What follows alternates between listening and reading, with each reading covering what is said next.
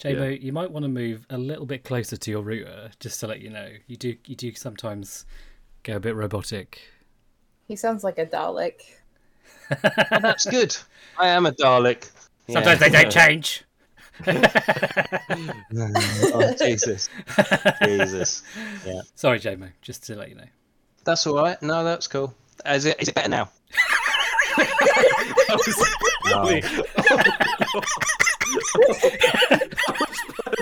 Is it better now?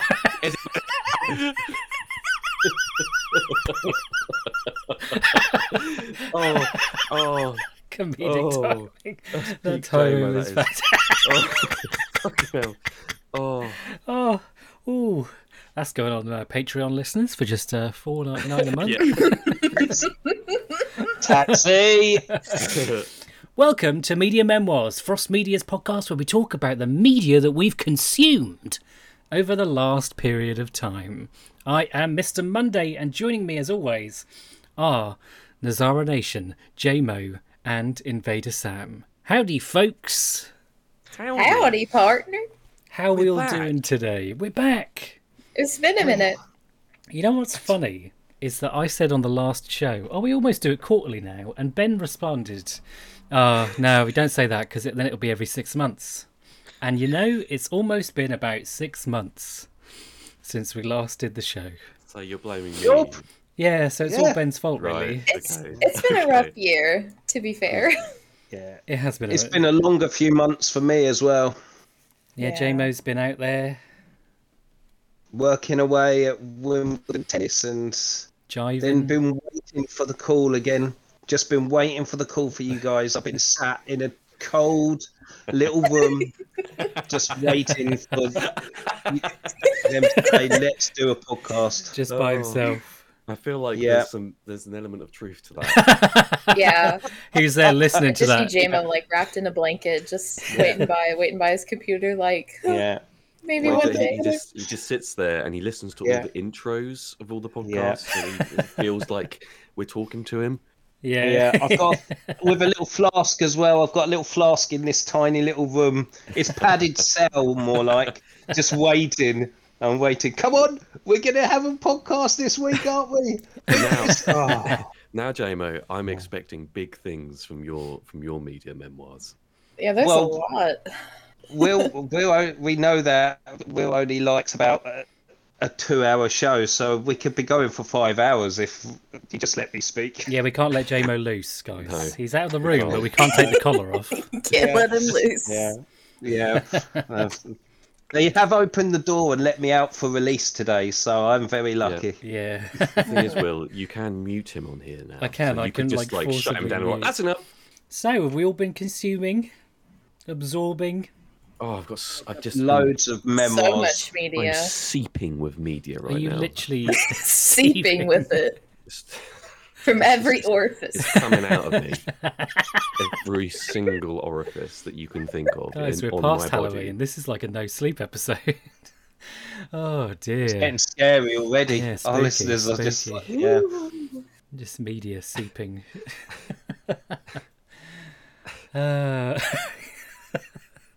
Great. Well, who's going to go first? JMO went first last time, if you remember. Did he? Because no, I didn't. You did. You talked about Obi-Wan Kenobi and other things. Oh, I remember. That was my alter ego, other James. James. Well, I've decided actually to let Ben go first this time. I'd already decided before I dangled that in front of you, JMO. I'm sorry. Well, mate. Okay, so Ben, what are your media memoirs? My media memoirs. Wow. I mean, where do we begin? I mean, there's just a list down to my. I've told you I've been seeping with it. This just all this media. I'm gonna. So much media. I've got a bit of a. I've noticed I've got a bit of a. I do the same thing every time. I always leave the big thing that I want to talk about last. I'm not going to do that this time. You're not. I'm going to start off with the big thing. Oh my god, you absolute nutcase. Yes, I am. I'm going to start off with the thing I've been consuming the most recently, and that is the most recent entry into the Pokemon franchise. Oh, you've been playing it. Have you been playing it? Yes. Oh my interesting. word! I was Yes. looking at this. I almost picked this up last week. Well, Yes. before we get into this, mate, before we get into this, I really would love to know why you chose Scarlet over Violet. Because I liked the Scarlet Legendary more. That's interesting. That's an unpopular opinion, I think. Carry on. Probably, but because I mean, there's a version of Scarlet and a version of Violet in the house, so you know I can. Oh, I see. You can. Yes, I see. Yeah, so I can go and play Violet once I'm done with Scarlet, if I wished. If you to desire do so. to. Who knows? Maybe I don't. Maybe we'll find out what I think about Pokemon Scarlet. Maybe we will. Yes. Yes. The most recent entry. Has anyone else got this? Like No. versions. I'm really tempted because obviously Yeah. with August being the start of the year, and I was hoping they would have cleaned it up a bit. But I hear there's been lots of issues, but it's really good at the same time. Yeah. So there's definitely like I'll talk about the good stuff first because this, you know, it's one of these games that it's almost there. You know, it's almost really good. Like there's some really freaking good stuff about this. Like the actual roster of Pokemon, like the new Pokemon they've brought in, I really like all the new Pokemon. Like some of the ones that they brought in Arceus, I thought were a little bit like weird. But in these two, in Scarlet and Violet, there's some really cool new Pokemon, like, and the starters as well. I think are some of the coolest. I went for little Fuecoco, the little fire crocodile. He's really Oh yeah, he is cute. He is cute. He is. and he turns into a really cool crocodile, like fire ghost Pokemon, which is really cool. And there's obviously like one of the big things in the game is that you actually start off the game with your legendary, with the legendary Pokemon, but it's like it's more of it's a mount really. Yeah, So in Scarlet it's Koraidon, Violet I think is Miraidon, and they're both like, you know, they've lost basically at the start of the game. They've lost all their abilities somehow, and you have to sort of work your way through the game and give them their stuff back. And you do these sort of fights with Titan Pokemon, which are these really large Pokemon, not quite like the alphas in Arceus. They're a little bit different. They're like evolved a bit, and they're like huge Pokemon. And then when you defeat them, you sort of unlock different mount abilities for your legendary, so like dashing, climbing, gliding, and stuff like that. And this is actually like the first true open world Pokemon game. Arceus like was sort of semi open world. It was very much open world areas. Yeah, There was sort of you know, you could go to different areas, whereas this is completely open world. Like pretty much after the first hour and a half, when you get the general, you know, railroady like tutorial side of Pokemon, once you're past that, they literally throw you out into the world and like, right, go and do whatever you want in whatever order you want, which is one of the coolest things about this one, is that you could go and do one of the hardest gyms if you wanted to right at the start of the game. Like that option is available to you, which I think is so cool, because one of the biggest problems in the Pokemon franchise of the last maybe 10, 20 years is the fact that they're very easy, and they're very much like, you know, they make them very accessible. So if you want to go and be like, right, do you know what, I'm going to go and do that really hard psychic gym, like right at the start, I'm going to do that. And I really like that, because it makes it, you know, there's that the power of choice, and just being like, yeah, this is actually really cool that I can just go and do whatever I want. It's like I started off, you know, they literally said you could go east to go and do these sort of quests, you can go west, or you can go south to go and do these sort of quests. And it was like, I was like, okay.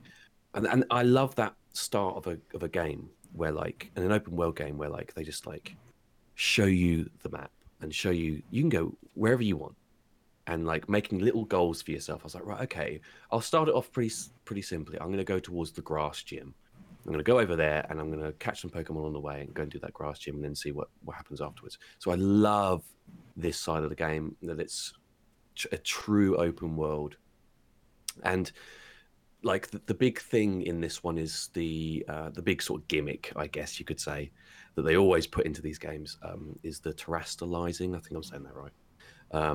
For people that don't know, it's like, or have seen clips, it's like when the Pokemon go that sort of like crystal, you can basically do it once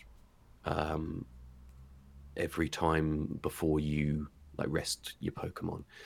And every Pokemon in this has a Terra type now, which basically means that when you terastallize, they become that type.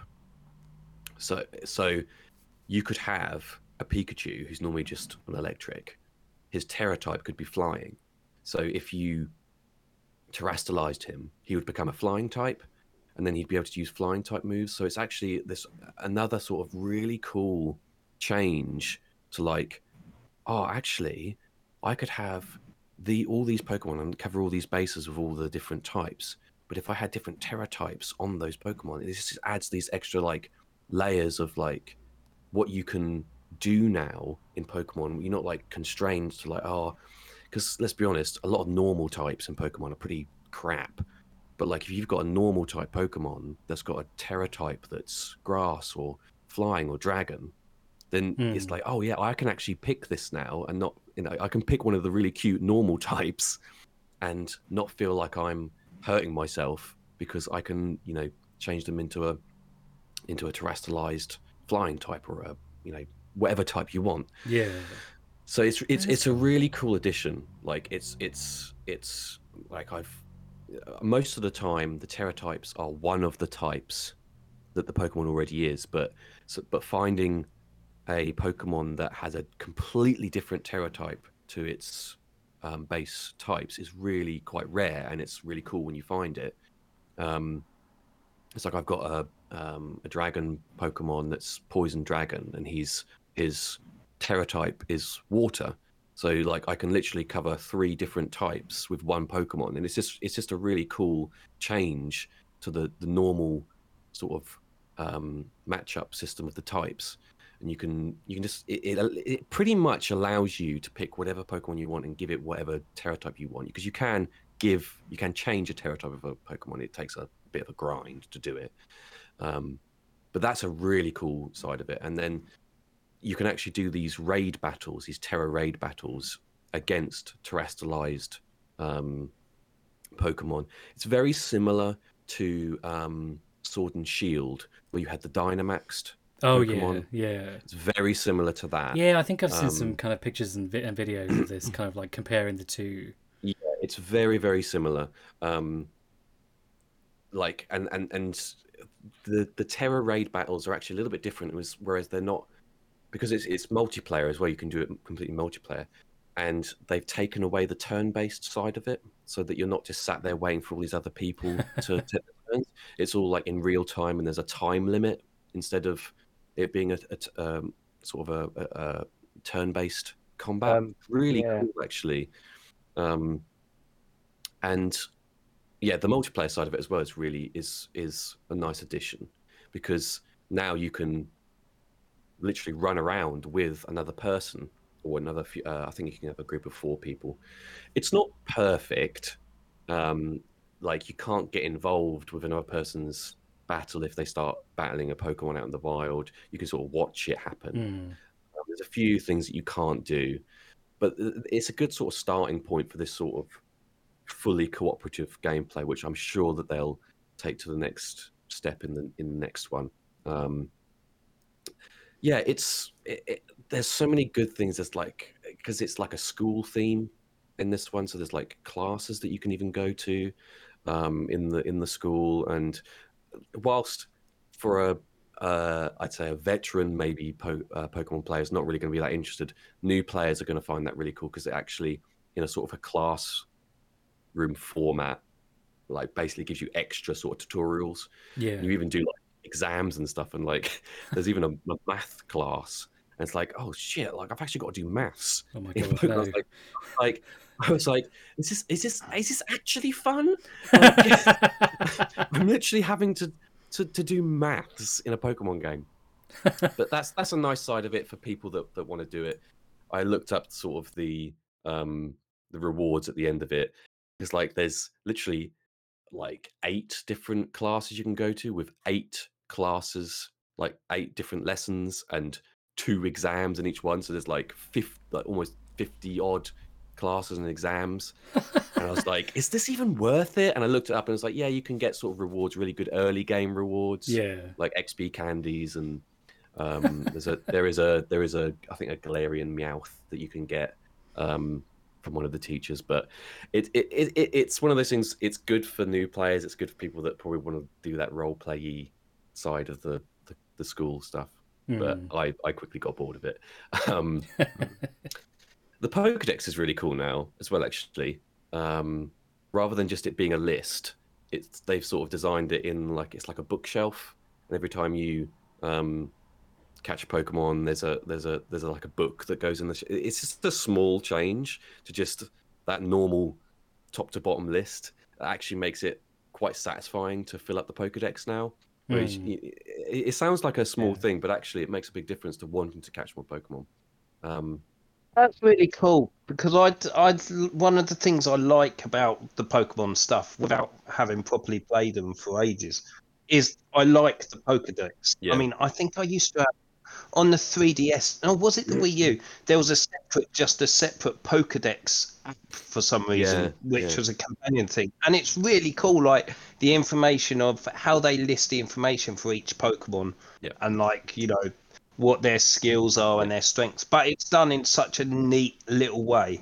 Yeah, they're taking it a little bit further this time as well. Like the book has its own cover with a cool picture of the Pokemon on it, and you get rewards now for every 10 Pokemon that you put in the Pokedex. You get a little reward. It could be Pokeballs, it could be XP candies, anything sort of like that. Now I'm like, that's all the good stuff. Like it's almost like at that point where it's like, this is one of the best Pokemons that's come out. Like it's almost there, but I'm sure a lot of people have seen a lot of stuff. Brace yourself, listeners. Brace yourself. Yeah. Strap in for this. Yeah. A couple of small things for me personally. There's 3 different storylines that you can follow. There's the gym, there's the gym side of things. You can go and do all the 8 gyms, beat the Elite Four, and become Pokemon champion. Then there's the Titans, which I mentioned before, that you can go and defeat the 5 Titans to unlock the abilities for your legendary Pokemon. Those 2 things are really cool. I love both those sides of it. The gym and the Elite Four and the Pokemon champion stuff is always cool. The Titan fights are really cool. There's another side which is like the gang stuff, because there's always a gang. Yeah, there's always grunts. In this one, they're called Team Star, and it's really silly and really corny, and it usually is. But it's sort of it. The reason why in this one it's on an extra level is kind of because it's set in a school. So they're kind of like I get what Game Freak were trying to do with it. They're trying to like highlight that bullying is bad. It just comes across in this really corny, tongue-in-cheek, like stupid story, and it's so Japanese, and it's just too much. It's really corny, and the actual like the idea behind the fights are interesting. Like they basically have these bases around the map, and when you go to the base, you have to go in and first of all defeat 30 Pokemon in 10 minutes, which would be cool. All you actually do is just a little bit like Arceus, where you could throw your Pokemon out and you could just do a quick fight. Or no, you couldn't do that now, because you could get them to collect things. But in this one, you can throw them out and they do an auto battle. It goes it ends in like 2 seconds. You basically go around doing that to all these Team Star Pokemon. Yeah, but I don't know. Would you rather have to spend like 20 minutes battling 10 trainers? Yeah, like the idea, the premise of it is cool, the execution of it, you are literally walking around pressing one button. I think Seems kind of pointless. not fun. Yeah, I feel I feel like I'd rather that though than have to battle 20 trainers in like 10 minutes. No, I agree with that. It's maybe have it as something else. Yeah. Like don't have it like it just becomes a little bit repetitive. You're just running around pressing ZR. Yeah. You literally, that's all it is, and it's really dull. And it's always over within like 2 minutes anyway. Like the 10-minute time period is ridiculous. And then you fight. Does that feel like sorry, Ben? Does that feel like a lack of skill and progression on the battle system? Yeah, it's just like you feel like a drone. It just feels like mindless nothing. Like it's completely different to the other two sort of story quests. And then you do then after that fight the main sort of boss person who's there, and they always have this weird car Pokemon. It's like this giant car that comes out. It's always playing weird music, which is cool, I guess, but it's still really corny. So that side of stuff I wasn't a big fan of. The music as well is generally pretty like it's like the music that plays in the school is the most repetitive, annoying thing. It's like it's just awful. I have to like turn it off. It's so bad. And the general exploration music is just really weird and too fast paced. Like I liked Arceus's soundtrack. It was very calm and like, yeah, you're out in this world and you're going. Whereas in this, it's like I'm walking about. It's like battle mode all the time. Yeah. But obviously, the big thing is the performance. It's really bad. Like really, really bad. This game shouldn't have been released. I saw a thing on Reddit, and a guy was saying that he'd streamed it for like 2 hours, and he'd lost like 10 minutes because of lost frames. Yeah. Like his save game was like 10 minutes longer or something. Yeah. 10 the minutes lag, short. the glitches, the stuttering. There's frame rate drops everywhere. I've had multiple crashes. I never get games crash on the Switch. Never. I've never had a game crash, and I've had multiple crashes. The texture qualities of things is just abysmal. Like, things are so pixelated, and the pop-in and the render distance for things. You can literally be walking around, and a group of Pokemon just pop in right in front of you, and because it took so long for them to render in, you then start fighting them. So I didn't even see them. It's that bad. Like, the worst places are the towns and the NPCs, the humans. It's literally like stop motion. Like you can be like 10 feet away from someone and they're still in stop motion. It's I cannot believe that it was released like this. It's actually crazy how bad it is. Now, I've been able to eventually look past it, and like I've not finished the game, but I'm in the sort of post sort of Pokemon Champion side of the game, the sort of end game stuff. And I've managed to be like, no, I'll look past it. It's fine. Well, it's not fine, but I can, the core gameplay is fun. Yeah. But I just cannot believe, I don't, who is to blame? Is it Game Freak? Is it the Pokemon Company? It's probably a bit of both. I think the Pokemon Company should have delayed this. They should have seen, and it's probably their fault that it was pushed out of the door because they probably wanted to meet their sort of deadline. They didn't want to delay it. Game Freak, they've allowed it to be released like this. It's mad how bad it is. I could not believe I've never played a Switch game that looks this bad, and I don't think you cannot blame the Switch. No, for this. I was going to say I've seen a lot of people kind of blame the Switch, and it's not because Zelda comes out and it's Breath of the Wild. Yeah, that's all I have to say. Yeah.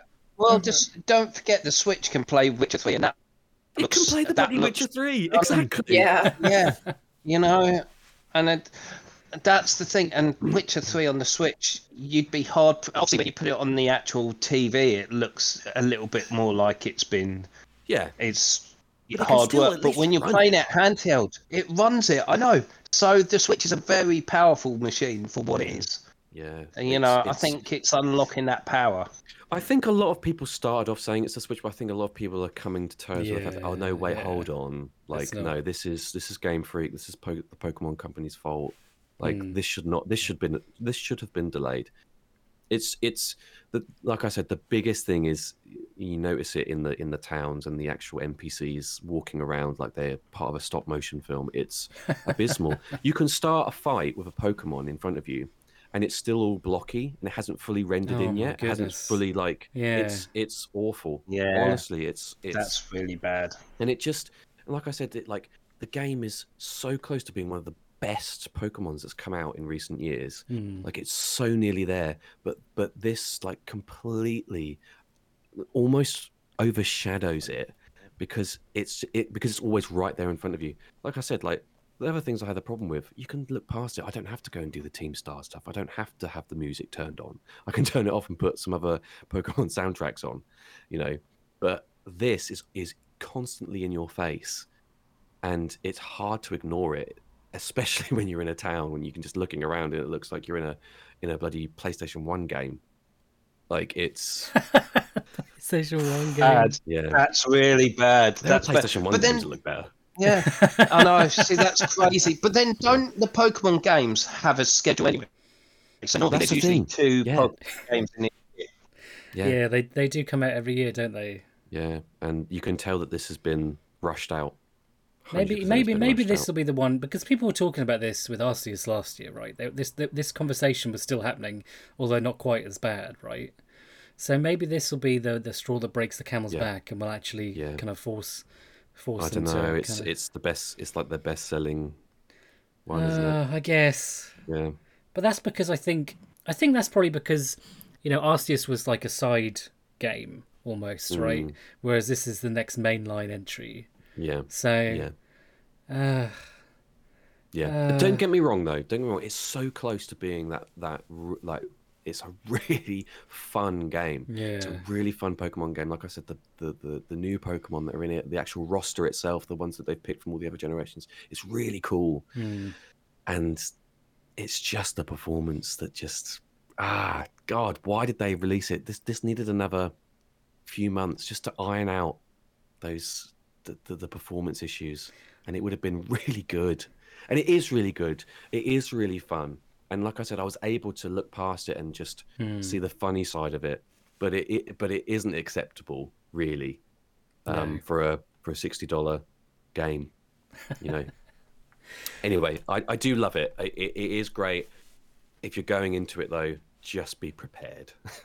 Just be prepared to sort of be playing a PlayStation 1 game. Just go, just get the Game Boy Advance out. Have better graphics. Yeah. So yeah, that's sort of my main thing I want to talk about. A couple of other sort of things. I did watch. When did it come out? Sort of Halloween time, I guess, a few weeks ago now. The new Guillermo del Toro series, The Cabinet of Curiosities on Netflix, which is a really fun sort of collection of horror short stories. That's sort of presented in this format where Del Toro himself begins every episode and he's sort of walking around the actual cabinet. And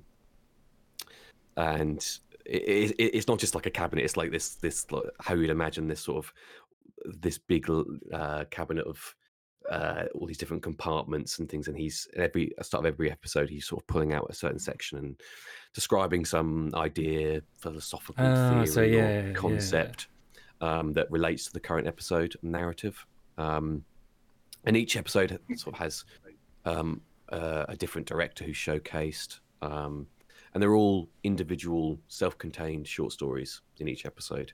So there's like a story about a man who buys a storage unit that belonged to a dead cultist, and sort of what was in there and what the man finds. There's an autopsy episode that has sort of alien story lines in it. There's a brother trying to make contact with a ghost of his long dead sister. They're all really there's these self-contained short stories with big horror elements, so obviously you have to remember that this is a Del Toro thing. Scary, and this is horror. Scary. Yeah. whilst there are a couple of episodes that aren't as good as the others, the production quality, the acting, the cinematography is always good. Like, it's always incredible. The cinematography in general is fantastic. And I'd say the best episodes are one called The Outside, which is a story about a woman who longs to sort of fit into society. And she buys and becomes obsessed with a popular like skin lotion that causes her skin to react in a weird way. And it sounds sort of like what? But like, if you imagine that in like a horror sort of sense, it's really unnerving. It's fantastic. And the other one that we loved was the last episode, which is called The Murmuring. It's more about a classic haunted house story, but it tackles like death and grief like so well, and it's fantastic. It was definitely the best one, I think. That was really great. We absolutely loved it, and they've sort of left it open because it's all these little short stories. You know, there could be another series, and you know, you just keep doing little horror short stories. Like they did some classic H.P. Lovecraft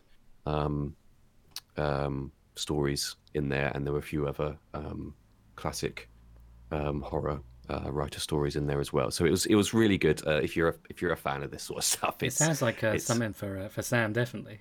Yeah. Have you seen it, Sam? No, I've been wanting to watch it. Yeah, it's great. It's Del Toro. You know, he's so good at this stuff. It's you know, whilst obviously each episode has its own director, he's still obviously the overarching like producer, and you know, brings everything together. So yeah, it's great. Highly recommend it. And I guess that's pretty much everything. I did want to, because obviously it's been a while since we've done one of these. I did want to just mention that I think Elden Ring is the best FromSoft game ever made, and I finished it. I completely agree. Because we've talked about it before, so I just wanted to mention that I finished it, and I think the entire game is a perfect culmination of everything FromSoft are good at. I literally can't find a fault with it, and the Melania boss fight is the hardest fight that they've ever made, and it's the most fun I've ever had in these games trying to figure out how to beat her. And beating the game as well was the most fun and satisfying experience I've had. Like, one of the most satisfying experiences I've had in gaming. So yeah, big shout out to Elden Ring as well.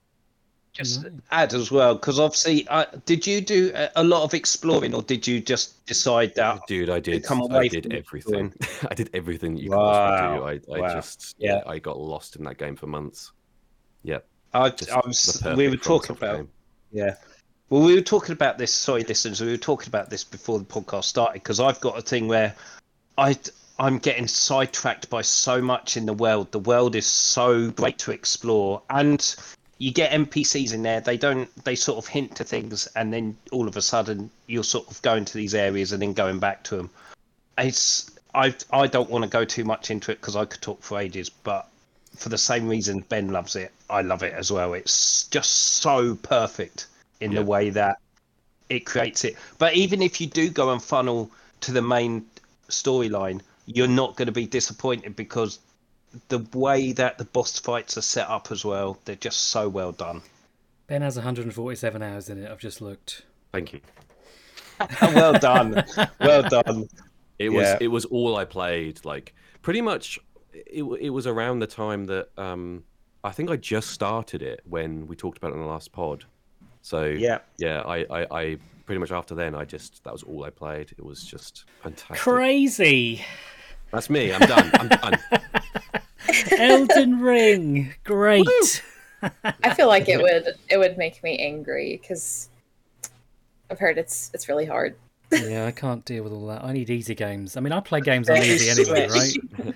There is stress on some of the bosses, but that feeling, that elation when you beat the boss and you've done it after 20 attempts, and it's a punch the air moment. It really is. You know what else is a punch the air moment? When I kill a guy on Call of Duty on easy mode in the campaign. That's pretty great too. Wow. That just says your level on. Yeah, that's the standard level. Yeah. Oh dear. Anyway, Ben, I'm going to throw this at you. None of you have probably even thought about this. Although I actually probably know what Ben's going to choose already. What's your song, Ben? You don't. Do I not? Can I just like pick the whole Taylor Swift album? Yes. Can I just say Slay that? Queen, King. Can I just say that? Because it's insanely good. Like, What's your Yeah. favorite song from it? I don't If know. you I could love pick them all. one. I can't. I love them all. I love Mastermind. There you go. Is that your song? Sure, let's go Mastermind. Oh, I really thought he was going to pick Paramore, everyone, but he's not done that. Yeah. See, that Paramore single's really good. Oh, it's I great. was. Yeah, And it's we're a going to really see good them in single. April, and I'm so freaking Nice. excited. Yeah, I saw that. Nice. Nice. Yeah. Oh, well, there we go. What was it? Sorry, again? I've got to write it Let's down. go Mastermind from Taylor Swift. Okay. What topic did you choose? No, nobody. All right then, fine. What? Mastermind, the game show, the quiz show. That's almost as bad as my joke in the WhatsApp group yesterday. Jesus, dear. we're both going to a bad comedy club. There you Will. go. There. With me, yeah. Nice. All right, and next up is Sam. It me. Let's fucking go. Let's go. Woo, woo, woo.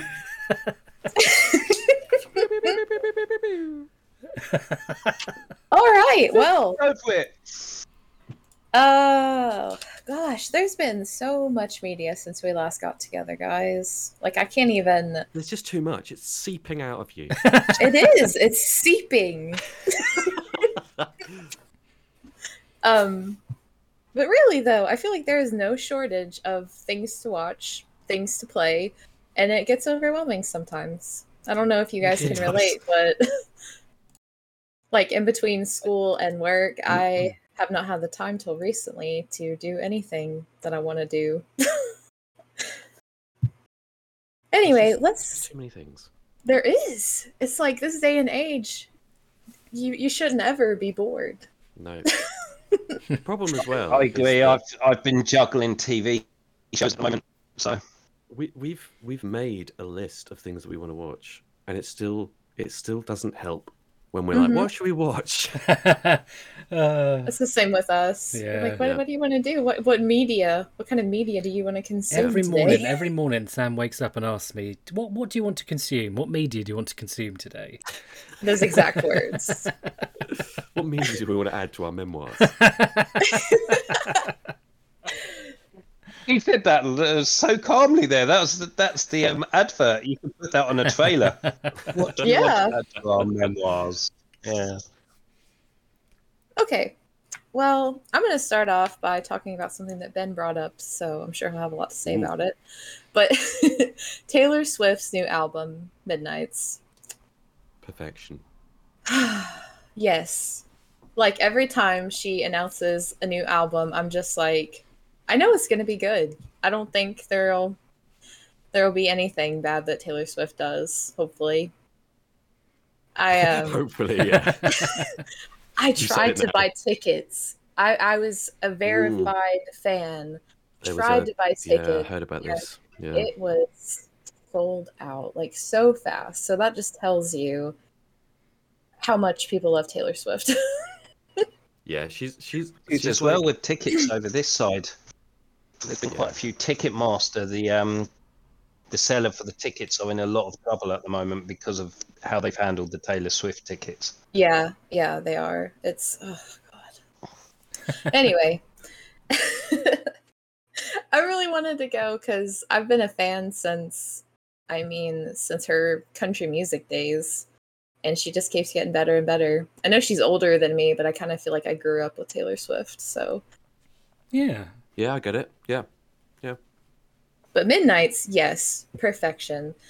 Anti-Hero on repeat in my head I all know. the time. It's just, it's one of those albums where it's just like there's not a single bad track on it. No, there's not, and I love the vibe of it because it really does feel like these songs that she's singing. It does feel like the name of the album, Midnights. It just feels like that kind of vibe. Like she's just decided to record these, you know, she can't sleep, it's late at night. That's just the Yeah. whole vibe. It's really, Yeah. there's a few upbeat kind of sounding songs, but it's pretty Yeah, relaxing to me. yeah. It's Yeah, like it it's like is. a chill Yeah. album. See, It is chill. you guys know me. You know I'm a little bouncy man. So for me, Taylor's really peaked at like 2019's Lover, and since then has been on a gradual decline for things that I would listen to since then, because that was her Well- peak kind of pop, kind of, you know, my style of Taylor, which is like just very poppy and upbeat, right? And I think the she's last going Yeah. a lot deeper now. Yeah, definitely, She's- definitely. Well, Yeah. you have to, I think about that too, and like you have to consider where the world went after 2019. Well, that's true. That is true. And how Taylor, I mean, her And also her how albums she- are the phases of her life. I feel like whatever she's going through. So And the people that have wronged her, and she needs to call them out. And I Yes. love that she does that. on the tracks. yes. That's the progression of an artist, though, isn't it? As well, great artists can progress and change their styles and actually get bigger and have more full music as they get better. Some artists don't progress, and that sort of sets where their bar is. Yeah. Taylor Swift, her bar's getting higher every time. She's just an amazing artist. Like people who were her fans during her country music era, they don't like her anymore. But I think people say that with like different bands too, though, because Paramore was very seen back in the day, and their sound has changed. But that's just what happens. And I feel like if you're a true fan of the band and the artists themselves, that you'll just stay on that bandwagon. Yeah, Will. Jeez, God, I'm such a piece of shit. No, no, I'm just saying, you know, Yes. people are allowed I to agree. change their sound, and I feel like through the I years, don't like it when people just stay the same. No, It's you just talked like- about this. You've yeah. talked about this in the past. Yeah. I remember actually, Ben, you saying that. You Mm. saying that before. See, that's I think that's where, also that's where more Sorry, Jamie. for music. Yeah, I was going to say for music anyway, nowadays you have to have a little bit more to your bow than just doing the same style of music. Yeah. Because most people are into several genres now rather than sticking to one genre of music. Yeah. And if you can be an artist that covers all those genres, your actual listener base is, grows tenfold. And that's, you have to do that. I mean, a perfect example is Arctic Monkeys, the change of, their progression as well. They're a completely different band to how they started off. And they have to go that way, because otherwise it becomes stale and it's stagnant. that album Favorite song. was You have to pick- Anti-Hero. You have to pick one. Anti-Hero, You have to pick definitely. one. No, I'm just kidding. And there have been a lot of amazing singles from different bands lately. Sorry, my brain went blank right after I said that. Like Ghost Brigade by Creeper. That's like one of my a song that I listen to pretty much on the daily now. I haven't heard it. But the song that I have picked out Ooh. isn't by either of those bands. Ooh.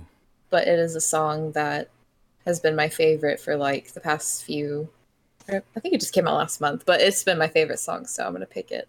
And it's called "Already a Queen" by Priest. Is this the one you sent to me? Yeah, It's really good. It doesn't sound like what they... Although I don't really know what they normally sound like. But this they one... normally sound. I think their vibe to me is like kind of like a cyberpunk societal type Yeah. of sound. That's what it reminds me of. Some songs are upbeat, more they're more like deep and dark and like bassy, but they do have some upbeat ones, and that's one of them. And it's Yeah. just so catchy. This would definitely have been at home in like Cyberpunk 2077, this song, I think. Yeah, Priest it's an amazing band. It's like, I think it's two of Ghost's musicians. I can't remember, but the other band that I like, Ghost, it's two of they used to be in the band. But that's for music. I figured I would throw my favorite song in there. Yeah. Nice. Nice. Noise. Nice. And another memorable piece of media that Will and I consumed when Will was here. Oh no. The film Barbarian. Oh, have you guys seen I've this? heard of this. Oh my god, What is it? it's I've a It's horror a film. horror the movie. name. What is So this? basically, like, I don't want to tell you what happens in case you want to watch it. Excuse me. But this woman, it goes completely off the rails, so I don't think I could ruin it. Yeah. The premise I think is fine to tell. So it starts out like this woman goes and she's staying in Detroit and she rents an Airbnb, but it turns out another guy is already staying there. And there's something wrong with the house. I'm just going to say that. There's something wrong with the house. Yeah, you think it's going to go in one direction. It does not. Yeah, it completely threw me for a loop. Yeah. It's a weird one because like it is a horror film, but there's moments in there which are just straight out of like the comedy playbook as well. Mm-hmm. So like maybe like dark comedy, like black comedy. I don't know how you what the phrase would be, but like yeah, it's what a wild thing to witness and remember. What a wild memoir, I think. Yeah, It's hard It's to just- talk about, isn't it? Without it is without ruining it. If you guys wanted to watch it, I thought maybe you had because I feel like it's one of those that has been talked about a little bit because it definitely. is just it's a wild ride Yeah, from start to heard finish. the name Barbarian, and I was like, I didn't know what it was. I just heard people talking about it, like just. Yeah, so a fellow Frost Media alumni, Cinema Dan, has rated it 4 out of 5 stars. So that's how you know that it's good, because he is a cinema man. He is. He is the I'd cinema say man. he's a cinema Dan. The concept of it sounds great, though. The It's actual definitely an idea interesting of that. premise, and you Yeah. know some It might has- say that it might be better if it stayed with the original premise, but then some have the other opinion that it's amazing because it didn't. You know, so yeah. Yeah, because I think I want to talk about it without ruining it. It is hard. There's just some great moments in it, though. There's just amazing moments. Yeah, now Will and I have like inside jokes from it now. It's pretty memorable. I don't think we'll ever forget watching that together. No. Because after Is it, it- I just is it on kind of anything? Yeah, it's on the Not Hulu. Netflix or anything. yeah. We watched it when he was here for Halloween. We watched it on HBO Max. No, it's in cinemas just- now, though, in the UK. Oh, okay. But I just think it's really great because I love movies that kind of like I've said this before, Yeah. but they kind of like uncover a social issue and in the way that movies do with its own story, but you can feel and you can understand what they're trying to say through the film. Definitely an important social commentary. You guys got to watch it so we can talk about it. I mean, this but this sounds like peak me and Tony stuff. With like, we will definitely watch this. I think Yeah. you definitely Yeah. enjoy it. What's it on at the No, moment? it's in cinemas. it's in theaters. It's but in I reckon cinemas at the moment. it's the sort of thing that I'd imagine if it's on HBO Max, Probably on like a Now TV, Here. Sky. it'll probably be It'll- on now Yeah. or Yeah, it'll be now. Yeah. Yeah. Now does the HBO stuff. But you guys will have to watch it because I love movies with female empowerment, and this one has a lot of it. And it kind of struck an emotional chord for me, but I love the way it ended. Yeah, it's hard. I think it's hard nowadays to get a horror movie right. Like, Oh yeah, definitely. Mhm. I think just from looking at I was looking at the Rotten Tomatoes and stuff. Like everyone loves this thing. Like this is widely critically acclaimed from the looks of it. Mm. It has that actor that was in Tusk, so I mean, I'm convinced every movie Yeah. that he's ever going to be in now is going to be that weird. I think a lot of people as well just like horror films, and it's hard to sort of judge from like user. We always find this. We try and find horror films to watch, and just judging by user scores is really hard to sort of, it'd be like 50% for a film. It's like, oh, yeah, but does that mean that it's actually good? Like 50% of people thought it was amazing, and 50% were too stupid to understand what it was actually trying to, that we were trying to do. Yeah. There's been plenty of horror films that we've watched that have been like that. It's like, this is incredible. Like, this just, but you can tell that there'd be some people out there be like, what? It's just something Yeah, you they have give it to a see for one-star because yourself. I think you Yeah. have to just go for it and decide. Because like Yeah. the VHS movies, I know a lot of people love those. A lot of people hate those, but I think they're incredible. Exactly. I think with horror films, you've just got to just be like, right, let's just see what the critics say, because critics are usually able to see when things have like deeper meanings and social commentaries and stuff like that. So if it's got a good critic score, just watch it, I think, because usually if it's, but yeah, we definitely, I'm definitely gonna watch this 100%. It sounds right up our alley. Yeah, it's something. And the last thing I was going to talk about was Overwatch 2. Yes, let's go. It's good fun. Before you start, Yeah, we I played just want with to say Gino. Yeah, I really enjoyed that. Thank you for introducing me to it. I really enjoyed that. We're Have you glad to played have you, any more of Jomo. it? Oh, you haven't really had time, Yeah. have you? No. I've the other thing as well, because I've got my Series S, I've had to. God, it's taken up all the storage on The it. storage, yeah. Bloody yeah. Yeah. 200 gigs or Yeah. whatever, 250, ridiculous. It's 120 on the Series S. But anyway, go on. I had to wipe Overwatch 2 just for now, but I put it onto the Switch, so I'll probably come back and do it via the Switch and instead play it handheld. Oh, So- I can't imagine that. That's what I was going to do, just if I was like wonder how laying in bed, play a I'm couple just matches. trying to think about the controls, because it is like a shootery game, isn't it? You've got to be fast reactions, and if you're having it handheld... I wouldn't be in the PC pool though, I don't think. No, that's true. That's true. Just get ripped. No. Overwatch 2, my god. I mean, you can say a lot about Overwatch 2. You can say that it's the exact same game as Overwatch 1, and you'd probably be right. Because the core kind of gameplay is the same. There are changes to some of the heroes. Like a lot of the stun effects have been removed, so they just kind of do a bit more damage now. They don't actually stun. I don't think there's anything that stuns you now in the game left. So like Cassidy's grenade thing doesn't stun you anymore. McCree? Who's McCree? Who's McCree? It doesn't stun you. Like Brigitte's shield won't stun anymore either. So there's no real I stun. thought it does. No, it They just doesn't. It doesn't like stop you. Sounds to me like they've just taken the fun out of it.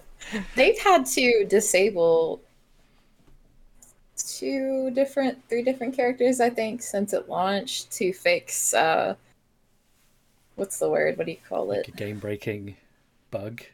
Yeah, Balance. yeah, to balance them out. because some characters are overpowered on certain skills or attributes they have. So they disabled. Yeah, like immediately Bastion got removed from the game because Bastion- he was just like Bastion. Got a bit of a he's track still record for just doing this. like Yeah. he still rips through people though. Like Will is like top tier at Bastion, and I'll die on this hill. He doesn't believe me, but Well, I think it's because a lot of people are too stupid to counter Bastion. So It's true. I just get through them. Well, come on, expert. How do we counterbalance Bastion? Well, you could use Genji to deflect his bullets, and if Genji times it right every time, then Bastion has no usability because you'd have deflected everything and it'd have killed him. Obviously, Ryan's a good counter for him as well because he's got the shield still. Mm-hmm.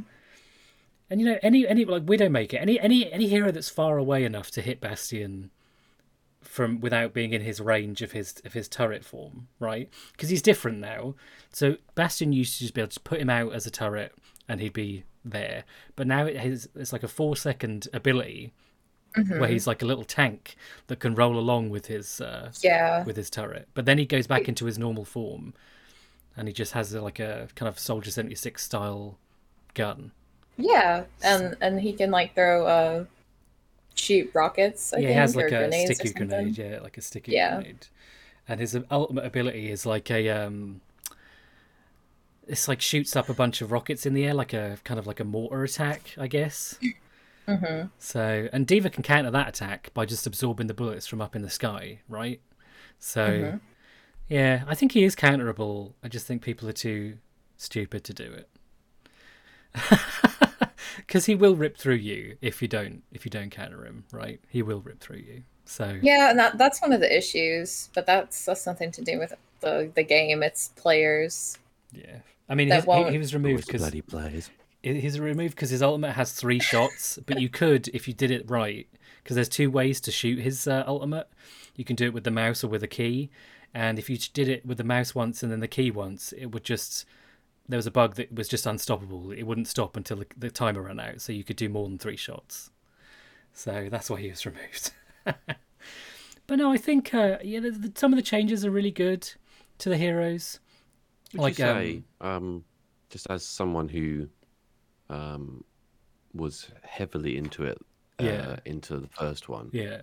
but got burnt out, would you Yeah. say that there's enough difference from this one? I'm not saying this just to get you to play it with me, Ben. I do think there is. I think heroes have changed. I've kind of taken over Sam's section. I'm sorry, Sam. I expected this. But I do think enough has changed. And there's new heroes. There's 3 new heroes in the game. You've got Kiriko, Sojourn, and Junker Queen. All right, so you've got a new tank, attack, and heal. So there's new characters to discover and play. There's changes, a lot of changes. There's new maps. There's a new game mode which fucking sucks and I hate it. But hey, It is the worst. Game You're mode. selling it. Yeah, It is the worst. there's just enough changes to the existing heroes as well. A lot of them have different abilities. Arista is completely different, I would say. A lot of the heroes are Yeah. completely different. Like again, Bastion's almost completely different. So yeah, I do think there is enough to get you into the game. The problem is, obviously, it's gone free to play, so that sense of progression course. there. Yeah. If you haven't bought the battle pass, there's basically no sense of progression, because I don't think the free rewards really do much, and obviously skins all cost money now. So you have to buy the skin course, individually. yeah. You get skins in the battle pass, but I don't think there are any free skins that you get.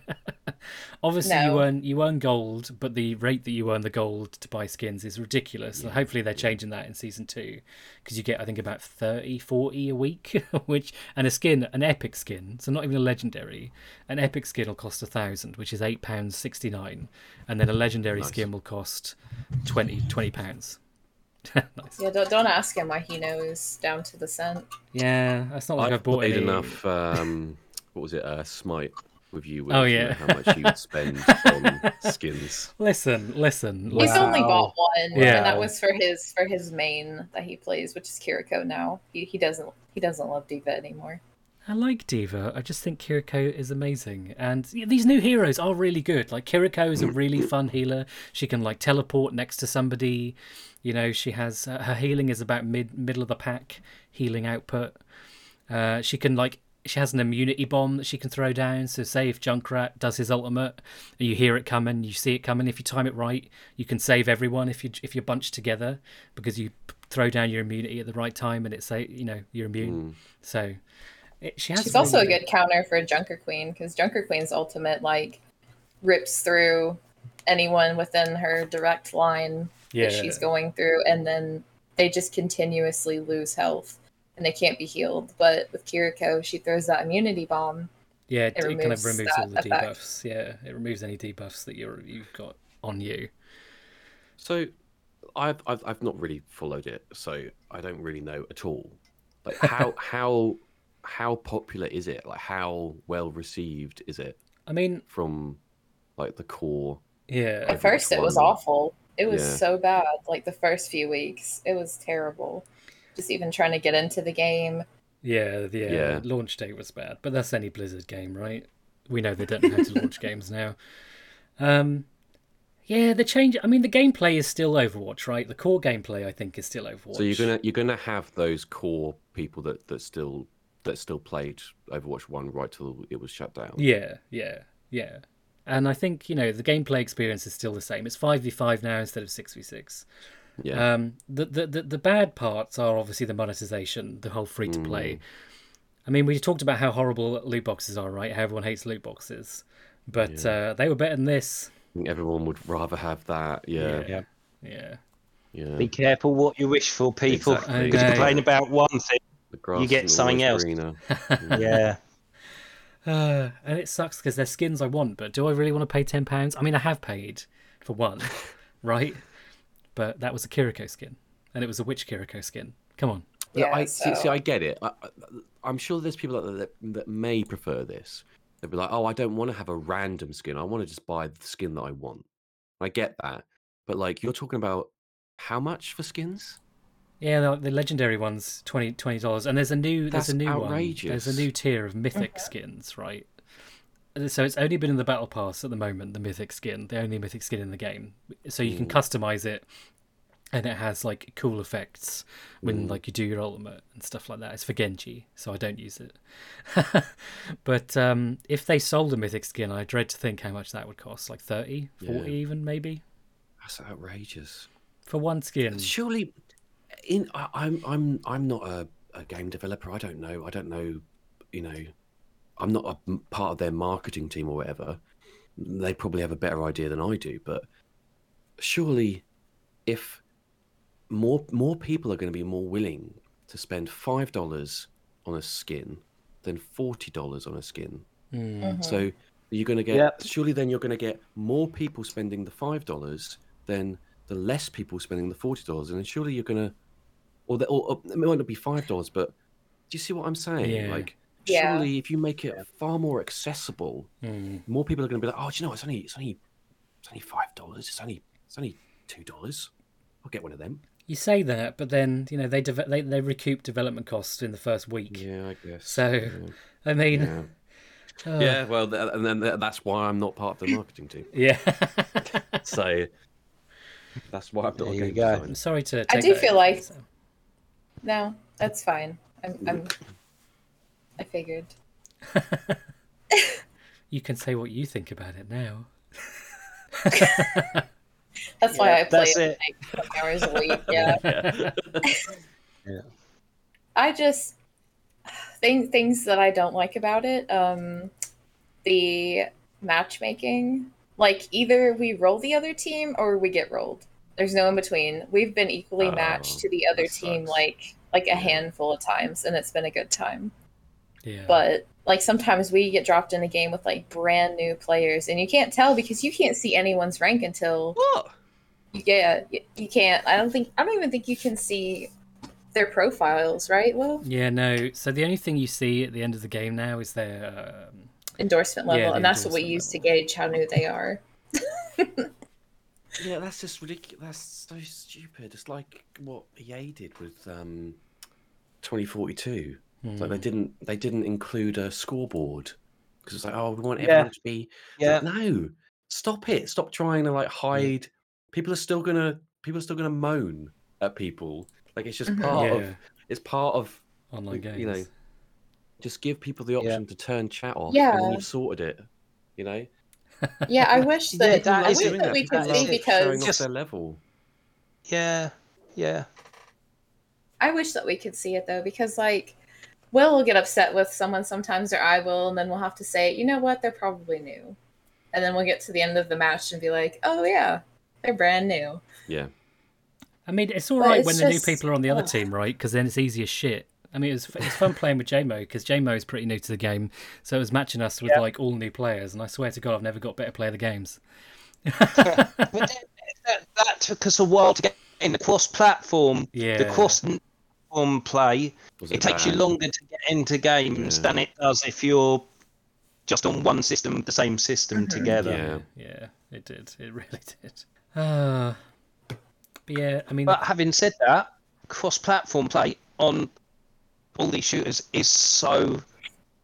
I'm so thankful for it. yeah, You know, because obviously I can play with a wider. I don't just have to play with friends that have the same console as me. yeah, Yeah, And- but you're kind no. of at a disadvantage though, and that's what I don't like about it because obviously someone with a mouse and a keyboard is gonna be able to quickly react and shoot Yeah, I faster than I think Yeah. that's a controller. why you need to have the either an opt-in for console players, so it's off by default. You don't get matched with PC players, but you can opt in. I think that is you how it wish. is on Overwatch. Yeah. Yeah, that's how it should be. Yeah, Yeah. And then, to be honest, they can't complain. yeah, it doesn't bother me if I'm matched with PC players that are using mouse and keyboard, because I just want to enjoy the game and have a laugh. I don't take these shooters seriously anymore, and that's probably the issue with me playing. I feel exactly the same. I just don't take multiplayer games. I don't really play multiplayer games anymore because I don't take it seriously, and I'm just like, Yeah, me either. Definitely, I'd never get angry at anyone. No, of course not. What would I? I try not to let it, like I said, when I get upset with someone, I'm like, they're probably new. But at the same time, I'll see someone with an Overwatch 1 skin and be like, you've played this before. You obviously play this character a lot. Why are you not healing me? Why are you focused on damage? Why don't you have your shield up? Like, that's true. Like Moira was always a beast for like damage, right? But she is fucking insane for damage in Overwatch 2, and people do not play her to heal. They'll be like carrying the team and not healing anybody. Ben, when did was Moira even available when you played the game? Like, you've missed so many heroes. You come into the Overwatch 2 and you'd have so many heroes. I think I didn't even have. I just stopped when they brought in the lady with the shield. Brigitte, Brigitte, yeah. In Overwatch 1. That's when I stopped. I stopped maybe a month or two before she was released. Oh my god! So you really have missed. You're a real OG. Yeah. Anyway, I don't know what level I got to. But...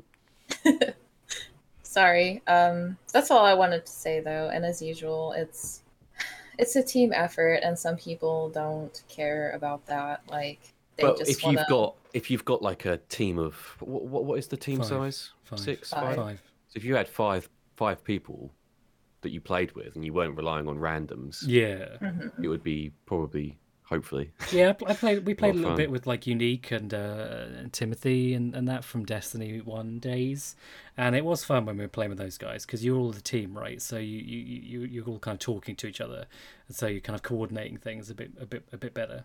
Yeah. So yeah, but hey, it's Overwatch, right? It's just fun. It's fun. I still think we should just solely play ranked. Yeah, I did. I played ranked. I take it too seriously sometimes, and I want to win, and I don't want to. I don't know. I played a bit of ranked, and unfortunately, I am silver rank for healer, so not great. Well, I'm bronze. I don't know what that means. I'd say that's 1 under gold, so you're almost there. But then you have gold, platinum, and then I don't know that. You could have just said that. You could have said gold was the top. And you've been like, wow, good job. But yeah, I mean, we're still gonna play it every day together because we have fun. But yeah, I think there's always room for improvement. Cool beans. Is that everything? Beans. Yeah, I mean, you kind of summed everything up. So sorry, I really took that over. You really took that Overwatch. Hey, sorry, there we go. Another bad joke for the episode. Yeah. Sorry, J-Mo. I guess I'll go next, seeing as I was already talking quite a bit. Sorry, J-Mo. Love you. You'll go first next time. It's all right. That's fine. Don't worry about it. I'll see you in another 8 months' time. Okay, so we talked about Overwatch 2, which I was obviously going to talk about as well. So I'll just quickly talk about the other game that I've been playing a lot. Feeling a bit sus. Feeling a bit sus, guys. That's right. Among Us VR came out recently. Oh god! And it's given me a reason to put on my Oculus Quest again. You mean you don't use that all the time? I do think that the fucking VR games are the future, right, guys? But we just need better hardware for it, and because when you play in VR games, it is amazing. No,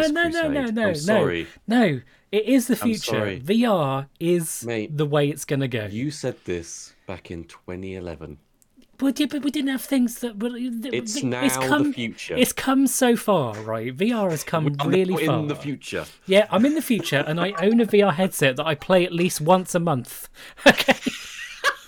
Right? There you go. That's money well spent there, then, isn't it? But you guys know him. He's got like. You will die on this hill, Will. I know. Dudes, guys, folks. folks, VR is. We just need the games. We just need the It will games, always be right? the We just future. need the games. And we're getting them. We got Horizon Zero Dawn VR game coming out for PSVR 2. I mean, there's new VR headsets coming out every year, right? This is it. We're getting there, all right? Just on the VR2 thing, No. the price of it is disgraceful. What you talk It's not about? accessible. Well, hold on a minute. Yeah, it's not acceptable. PlayStation VR 2 is not that expensive, is it? It was like £400. Five, Yeah, it's the no, I'm same saying price as a it's not PlayStation accessible. 5. Yeah. Yeah, Not sorry, yeah. accessible enough, Well, I no, don't think. forget about PlayStation VR then, because an Oculus Quest is like £200. So that I've immediately shot down your argument. Destroyed. I still don't. I still don't think it's as accessible. I know they can't charge like the money side of it. Okay, I can understand why they would need to tee up the price, but it's the fact that there's not enough. There's not enough there. You are right. We definitely need more to games. pull people in. That's when it's not accessible. It's not. It's like I have no reason to go and get one other than I might play a bit of Elite Dangerous. But even Yeah, that, all right. even That would just be Elite Dangerous, it's superb on it. amazing. Like Yeah. this is But the way to that- play that kind of game, right? But that is not worth £200 to me. No, but I'll tell you what is worth £200, experience. Ben, is Among Us VR, which is actually only $3.99 on the it's only like $2.99, $3.99 to buy, which is a steal. Yeah. And it is just Among Us in VR. You're in there, and it's like it changes the dynamic because in Among Us on the computer, you can kind of see everything around you. You know, you top down view, so you're seeing everything. Whereas when you're in the game, you're there. Yeah, I can imagine. You're looking around for the imposter. Yeah, you actually can't see anything. No, you see in going front of on. you like it would be in Yeah. real life. So you're looking around for the imposter, or if you are the imposter, you're looking around to make sure no one's actually around there with you. And it's a bit harder to be the imposter, and it's harder to kind of talk yourself out because it's all voice chat now, right? So you're there trying to actually. You're using your persuasion skills that you have in real life because you're talking your way out of the accusation. And it's just really well optimized. It looks great. The map is exactly kind of how it is. There's fun new tasks that utilize kind of VR. So you're pulling levers and you're pushing. There's a driving one where you're driving the ship a little bit to the right course, and it's just fun. It's just a fun social game, right? And I think that's where VR is best, in these kind of social games where you're kind of interacting with other people. But again, there are other VR games like Job Simulator and things like that are great solo experiences that really pull you into the universe. Iron Man VR just came out for the Oculus Quest, and that's a fun like superhero game that's been getting really good reviews. There's an NFL game for the Quest as well that's been getting really good reviews. Like there are games there. Yeah, there's definitely games. Yeah. It's just what those games are. I just don't think, like you said, like that list of games. There's going to be someone out there that'll be like, "Oh, that'd be cool to have the NFL one." But that's one experience. And again, is somebody in this financial situation that the world's in going to be spending that kind of money to just play that one experience? No, we definitely do need more games, and I think we're getting there. I think there's lots of exciting new games, like you can play the City Skylines for VR now as well. There's a big variety of games for VR, and Actually, that going back to that NFL thing, I think the sports games side of it would be really popular if they went that direction. Could you imagine playing FIFA or something in VR, or a tennis game, or or something like something on the level of like Wii Sports, or like something like that? I feel like they could really push that. A basketball game, people would love to be on the court, on the pitch. It is cool, like when you get into these experiences, when you're like, I'm sure I've talked about this before, but when I played the Hatsune Miku game for the first time, I got a little bit emotional because Miku's obviously not real, but she was right there in front of me. Somebody, Yeah, but that's different, isn't it? Because she is a digital character, so it probably did feel real. Yeah. But even in games, like Job Simulator again, where you're just kind of like doing these little funny little jobs and this funny and witty, you feel like you kind of forget that you're not. It's weird to describe to somebody that hasn't really done it, but you forget that you're not there. It really feels like it's like you're in the zone, but like ultimate in the zone. Oh, absolutely! Like you brought over your headset, and I played the Darth Vader, Darth Vader game, and literally, like, it starts off, you're on this ship, and stormtroopers come in and like hold their guns up to you, and I actually felt like properly like intimidated that this Yeah. stormtrooper was going to shoot me. Like, it felt like they were actually there in front of me.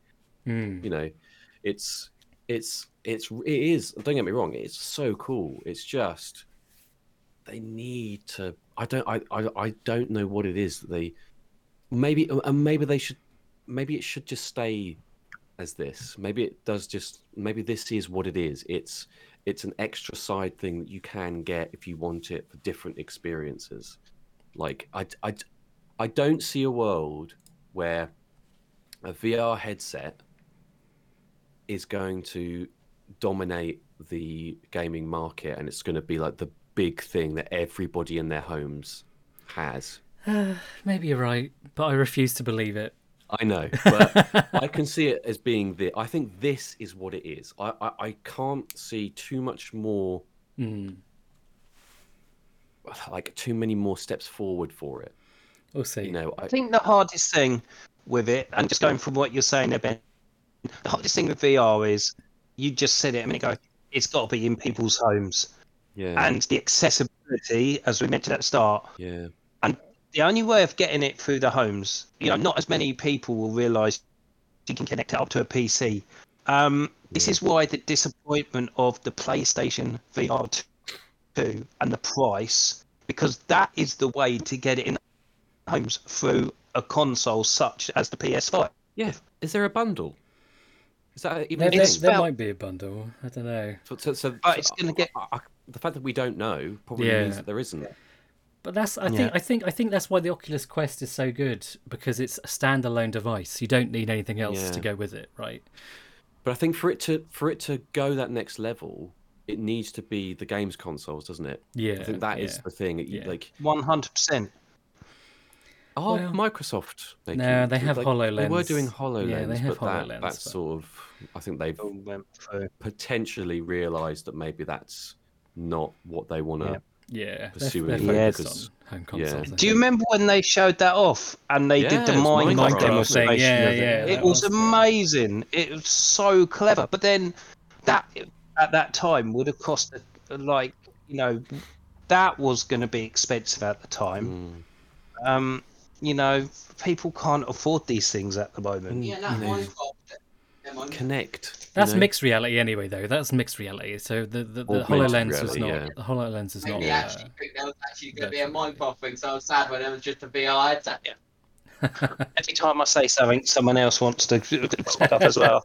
Anyways, Among Us VR is amazing. Don't get me wrong, that sounds really fun. Yeah, it is fun. It's a lot of fun, and I've seen a lot of videos on TikTok. Because I think another big problem with headsets, I don't know how these kids get these things, right? But there are so many fucking kids. Oh, but it's easy to scare the shit out of them, though. So there's lots of videos on TikTok of people pretending to be the imposter, and poor kids getting. I mean, kids that are that young should not be playing these games anyway. I really feel like that, but. Anyway, VR, Among Us VR, amazing. It's like £3. If you have a VR headset, go get it, grab it, jump on. Okay, I feel like I'm about to create a new Green Lantern for myself here when I start talking about this film, right? Because it's not gone down well with people, but it's amazing. Me and Sam watched this while I was in the States. Black Adam. Let's talk about it. Okay. I don't know anything about it. In terms of how well it's. I want to see this, but I really want to see this, but is it bad? Yeah. Like, as in, is it actually bad? I know that you obviously love it. I don't think it's bad. Right? I don't really get it. Is it actually bad? I don't get it right. I'm going to talk about it. I'm going to talk a little bit about it, right? So, obviously, this has been in the works from DC for a long time, and Dwayne "The Rock" Johnson has really hyped up how this is going to change the hierarchy of power in the DC universe, which has become a meme, which is fine. And I feel like Dwayne's hyping up of this being the next fucking shift change in the DC universe has detrimentally affected it. It's cool, man. It's just a cool film, and I think people expect DC to always be on this level of Zack Snyder kind of nonsense, right? Which is really artistic, and DC doesn't need to be that, right? it's allowed to have just a fun film. And Black Adam is a fun film, right? Black Adam himself is extremely powerful, and that's obvious, right? It's obvious he's really powerful, and the Justice Society who they send out to kind of take him down cannot stop him, right? They eventually just have to talk him down, right? He's a powerful man. Okay, that's great. It's cool. He's cool. He's a cool character. And the Justice Society that they bring in are cool as shit, right? Dr. Fate, which some people might say is a bit like Doctor Strange. Fine. I'll grant you a little bit of that, but he's better, okay? He's better than Doctor Strange. I'm saying it now. Pierce Brosnan in this film is the best part of the movie, right? Dr. Fate is so fucking cool. Alright, I'll die on this hill. Everything he does is cool. The effects of his abilities are cool. He's just a cool character, right? There's a lot of hills. Like, how are you going to stretch yourself out to die on all these hills? Like... He's a cool character, and I think that's probably kind of been universally recognised that Pierce Brosnan was the best part of the movie. Right. And it probably sucks that he doesn't want to do any more ever again, because I don't imagine that Pierce Brosnan would want to do more of a superhero film. It really shocked me that he was even in it. It doesn't strike me as the sort of thing that he would want to do. He would want to do, but he's a really good Dr. Fate. It was amazing. Then you have Atom Smasher, who was pointless and just comic relief that really fell flat for me. And I think for a lot of people, he was just an annoying character. Still cool to see his abilities, but he is just Ant-Man, basically. Let's be honest. Right.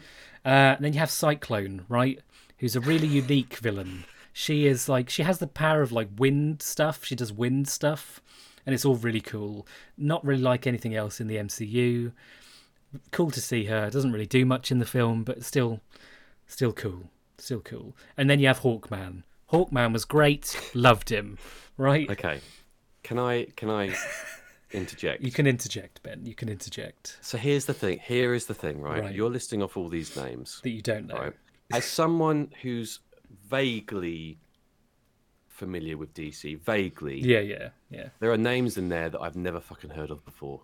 I'll be honest with you, mate. There are names in there that I'd never heard of before. Yeah, and I think that may be the issue here, in terms of people's like expectations and going into this.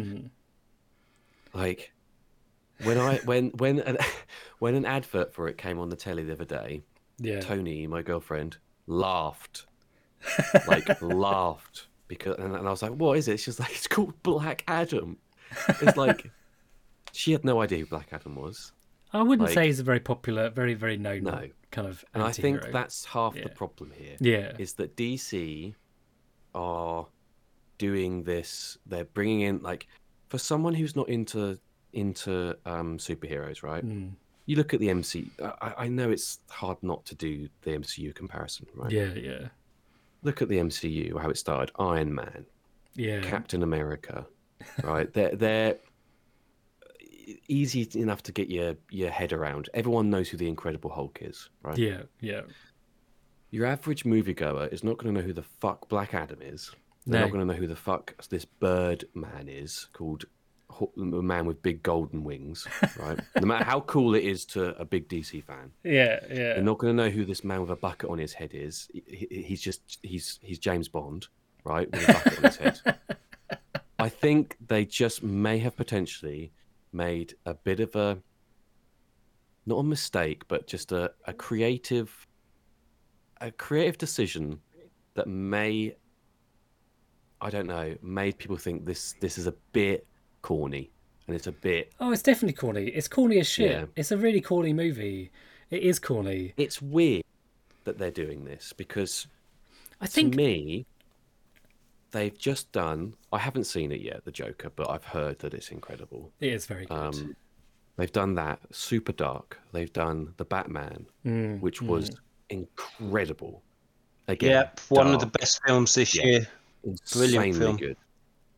They're doing those things. They're doing another Joker film, and then they're still doing these generic superhero films. Yeah, but next you need door. that. It can't all be. It And can't they all do, be yes, like. It they can't do all need be that. this like dark and grimy. They do need that, but I think I just think maybe keep that to the ones that people know, Well, and then develop into yeah. I mean, I think this was into- like this was. They're going to do anyway with yeah. whatchamacallit coming on board. Guardians of the Galaxy got. Oh yeah, James Gunn, he's who's now- the head So- of. Yeah, he's now part DC. of the main production for DC. Yeah, And that was a big problem with the Justice League, wasn't it? When it came out, was that it was just this rushed, well, chucked all the heroes together. Yeah. You know, And again, didn't allow it to sit. they did kind of do that in this film with the Justice Society. Yeah, And this I think sounds it. this Yeah. this was a film that was made for DC. This was a film that was made for DC fans, and people. I mean, DC fans do know who the Justice Society are. I would say. Yeah. And it's been like even Dwayne Johnson said, "Oh, I know you've been waiting a long time to see these characters on the screen, and I'm excited that I've been able to do this," because he was really involved in like every part of this film. And one thing I have to say about it, I really do. This is the best music in a superhero film ever. Okay, I'll say it. Okay, I've said it. I feel like you're not going to die on that hill. I feel like that opinion might change. No, it won't. It won't. Okay. It won't. It I had can't. Yeah. it had great music. It's some of the best music I've seen in a superhero film for sure. Definitely. I didn't know who it was, and I enjoyed it. Yeah, Sam really liked it. I think another thing potentially is that your general moviegoer is going to go and see a Dwayne Johnson film. Yeah. So they're going to turn up thinking, oh, it's another Dwayne Johnson action flick, and they're going to be very confused, Maybe. right? Yeah, I think they did try and explain who the heroes are a little bit Yeah. in like just general conversation, but Are they related to Iron Man? yeah, I mean, and That sounds about so correct as well. yeah, it had some iffy CGI. I'll admit the it? the end battle was a bit weird. Like, and it did drag on the ending a little bit. But also, Dr. Fate did the thing from the video games, from the Injustice video games, which was great, really fucking cool. God, I love that. God, goosebumps. How are you feeling in terms of like superhero burnout?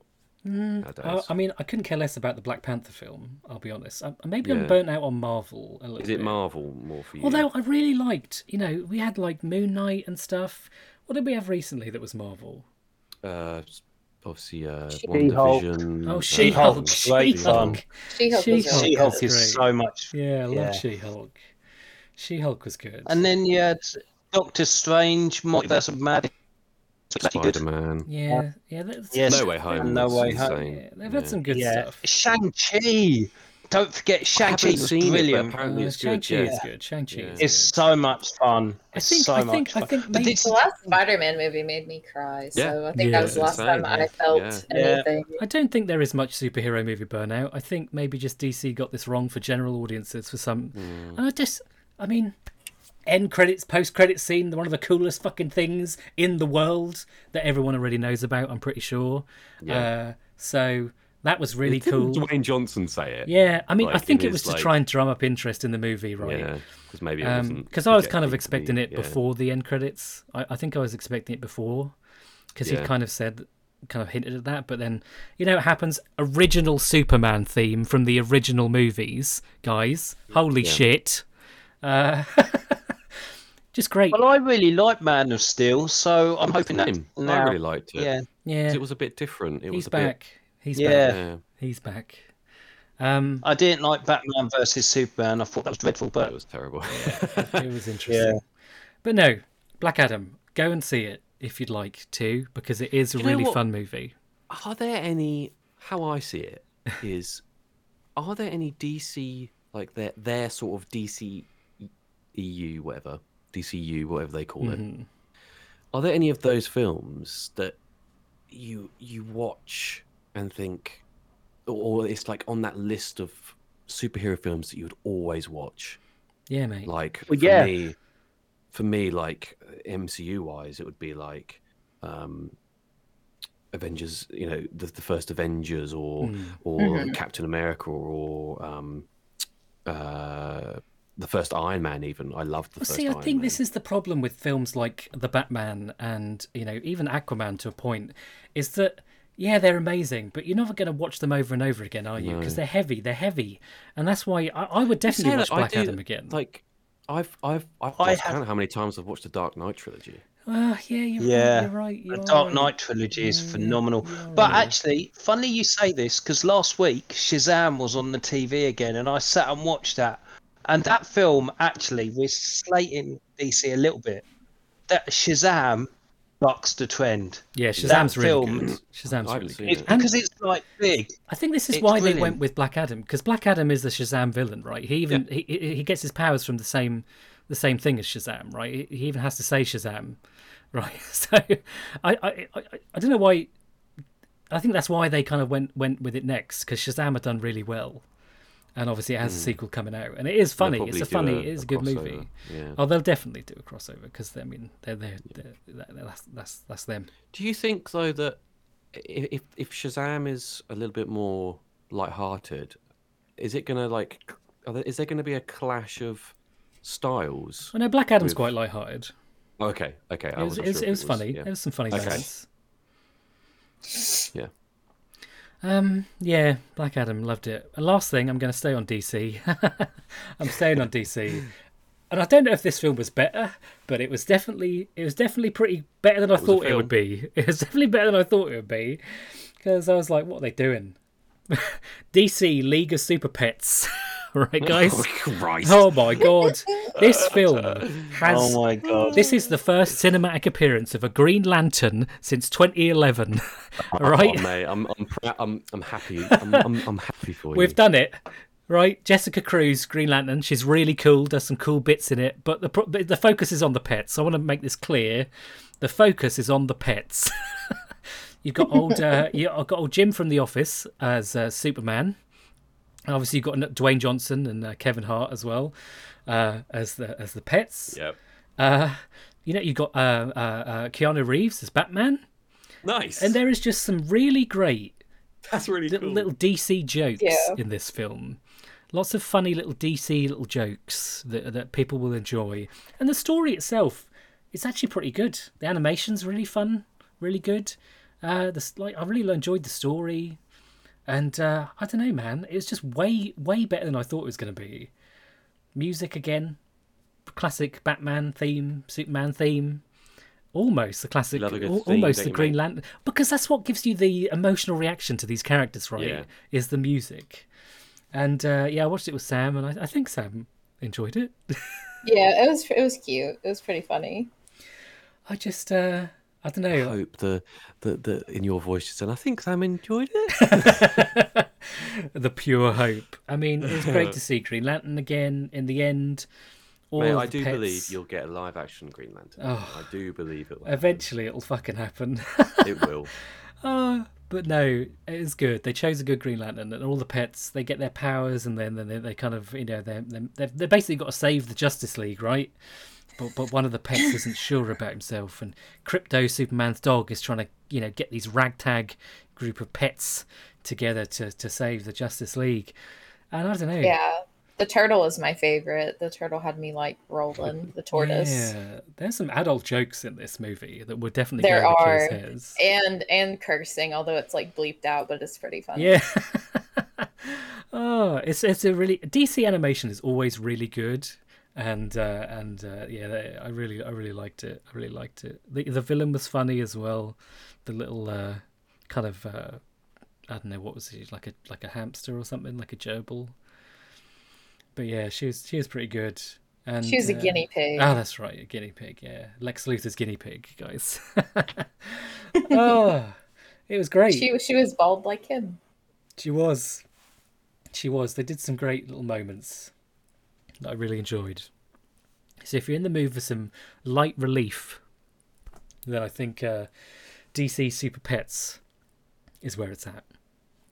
And if you want to hear that original Superman theme again, knock it out. That's me done then, I guess. Other than my song, which I'm trying to What's think your of. song, Will? Which I'm trying to think of right now. Go away, What's Spotify. your song, Mr. Monday? Oh my god, it's asking me to rate Spotify now. Just let me go to my playlists. So obviously I've been listening to Blackpink a lot lately. They had a new album that came out, but I'm not going to choose that. I'm not going to choose Blackpink, actually. I've decided I am going to choose Selena Gomez just had a documentary come out about her battle with kind of depression and things like that, and she had a song that came out accompanying it, and it's called "My Mind and Me." Yes, I yeah. love that song. It's very good, very kind of Makes emotional me and sad. deep. Yeah, it is. I wanted to cry. Yeah, it's definitely that kind of thing. So Insomniac, you're gonna love it. And that's my song. So JMO. You're up. Oh, brilliant! Thank you. Well, I don't want to go on too much because it's been a long time since I've been on here. So obviously I'll try and shoot through things everything. Sorry, listeners, because I've got a lot. So last time I was on here, I had just picked up a PlayStation 4. Yeah, I know, so retro, right? And I bought it for Gran Turismo specifically because Gran Turismo 7 came out. So, without going into too deep, like Elden Ring, Gran Turismo 7 is probably the second most played game I've done all year. And it's phenomenal. It has a lot of issues. I'm not going to lie, the fact that it's one of these always online games, when it first released, there was an issue which was quite famous, where Sony or the developers did an update to it, and the game was offline for about 5 days. Oh yeah, I remember that. Meaning that if you wanted to play it, you could only play the basic arcade mode, which was a couple of races and a couple of cars, and it was a real disastrous bit of PR for Sony because it should never be an online only game. So all the garages stuff, all the multitude of races, the cafe, the online stuff, obviously because they were doing their work to it. The marketplace was all offline. It was an unmitigated disaster. It really was. That does sound bad. But it is. I mean, this is my only gripe with the game. I think it shouldn't be an always online game. Well, you should be, if they're doing updates or they're doing anything to it, you should be able to access your carriage of cars, and you should be access more races and options. But having said that, the actual racing experience for the type of racing game it is, I'm absolutely loving it. Thoroughly enjoyed the way each of the cars handles. And bearing in mind, I know it was designed for the PS5, but the way the PS4 handles it, I think it looks better than a lot of games that I play racing-wise, even on the Series S. It's so smooth. The in-car view, the layout, the dashboard displays, the level of detail on the cars. I do think that's something I've not seen in a racing game. That's definitely a thing with Gran Turismo because it was smooth. You know, even the old PS3 ones were smooth as butter. Yeah. It's just so, and also I've been doing a few online races. So I've gone into the sport menu and I've been racing online, and you have to qualify with a decent time to get your place on the grid, which I quite like. You have a time setting of how long to qualify. The races, there are penalties for bad drivers, which I like. I know online some people don't like it. Am I talking like a darling? JMO, I'm trying. I think, yeah. It's just the Christmas tree is blocking up the signal. JMO said, it's up and blocking the signal. Yeah. Tell you what it is. Well, maybe it is just Discord. Maybe it's one of the settings on the Chromebook. Have you got anything else open on your Chromebook? Maybe try just having Discord be the only thing running. So yeah, Gran Turismo 7 online. I love it. I think it's phenomenal. I am a bit jealous, Jamie, to I've be honest, enjoyed because I really want to play that game. I think now they've got a Gran Turismo 25th anniversary edition coming out in the next couple of weeks. Because obviously it's marking the birthday of the franchise. So that is the time to probably pick it up. But then it might come onto the PC because a lot of PlayStation games have been ported. That's true. That'd be amazing. because remember they did Spider-Man earlier this year Oh yeah. Yeah, we got Miles onto the Morales there as PC, well. and by and large, that's a phenomenal port.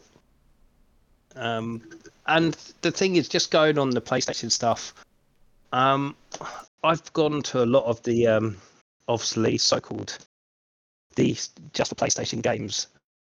Obviously, I've dabbled in God of War, which, wow, I've missed that. I've really missed a couple of really decent games. Spider-Man, I've loved what I've played with it. Oh, it's just, Obviously, Last of it's Us. the perfect. Yeah. It's the perfect Spider-Man game in my opinion.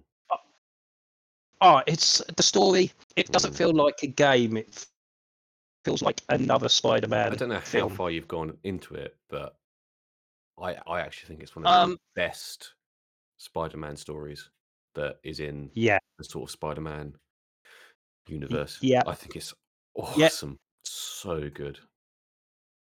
Let's say I've got I've got past a bit where a certain other main Spider-Man character has come in. So I don't really want to spoil it for anyone that hasn't, because it's a nice surprise when that character does turn up. But obviously, if I say I've been to the funeral of this character's dad, I think it was. I think that, or Yeah. uncle. Yeah. Yeah. So there you know where I am. Yeah. But that was a really pleasant surprise. I wasn't expecting that character in it so soon. No, I don't think a lot of people, when You it know- first came out, I don't think people expected this character to also be Yeah. in this game. Yeah, Yeah. really cool. So anyway, yeah, and it is, and the web slinging through the city. It's so smooth. Probably the best Spider-Man experience I've experienced in a video game. Yeah, I think it's the way the so good. webs work, yeah, and the open world. It's a decent New York City. There's lots going on. You feel like you're just interacting with the city rather than the city interacting with you. Mhm. It feels like you're just part of the day to day, which I like. Which is funny as well because there's a lot of NPC count in there, and for Yeah. a system like the PS4 to be able to handle that without any problems, Mhm. and still to this day, it quite amazes me, to be honest. I mean, it was Yeah. 2018 it came out, wasn't it? Or was it 2017? Something like it. And- It was a while ago now. Yeah. Yeah. So it runs so smooth. So I just want to say hats off to PS4. I don't think I'm going to be getting a PS5 because of the just cost of them. Yeah, It's right just too now it's expensive. just yeah. They are so expensive. can't. But- They are so expensive. I'm quite tempted to look out for a second-hand PS4 Pro. I think a second-hand PS4 Pro around the 150 mark. It's getting that little And bit I've of seen extra them. power. Well, you know, what I thought Yeah. was interesting. A colleague of mine was trying to buy a new PS4, and I guess they don't make them anymore. They're not in No. stock anywhere. Yeah, didn't they stop? They stopped a year or two ago. I think you could get a slim model, but the slims are about £300. Yeah, Yeah. no. I was looking on like Game and stuff, and they just nowhere you can get a new one. Yeah. It's all pre-owned. No. Yeah. Well, obviously they're trying to push the PS5 because it's the latest tech. But That would be The okay. fact that That would the be okay if you price could buy one at retail price. yeah, of course, and it's still, it's very easy to get an Xbox Series X, for instance, Yeah. but a PS5 is still hard to come by. Mm. And also, I've seen Series X's for about 360 in CEX.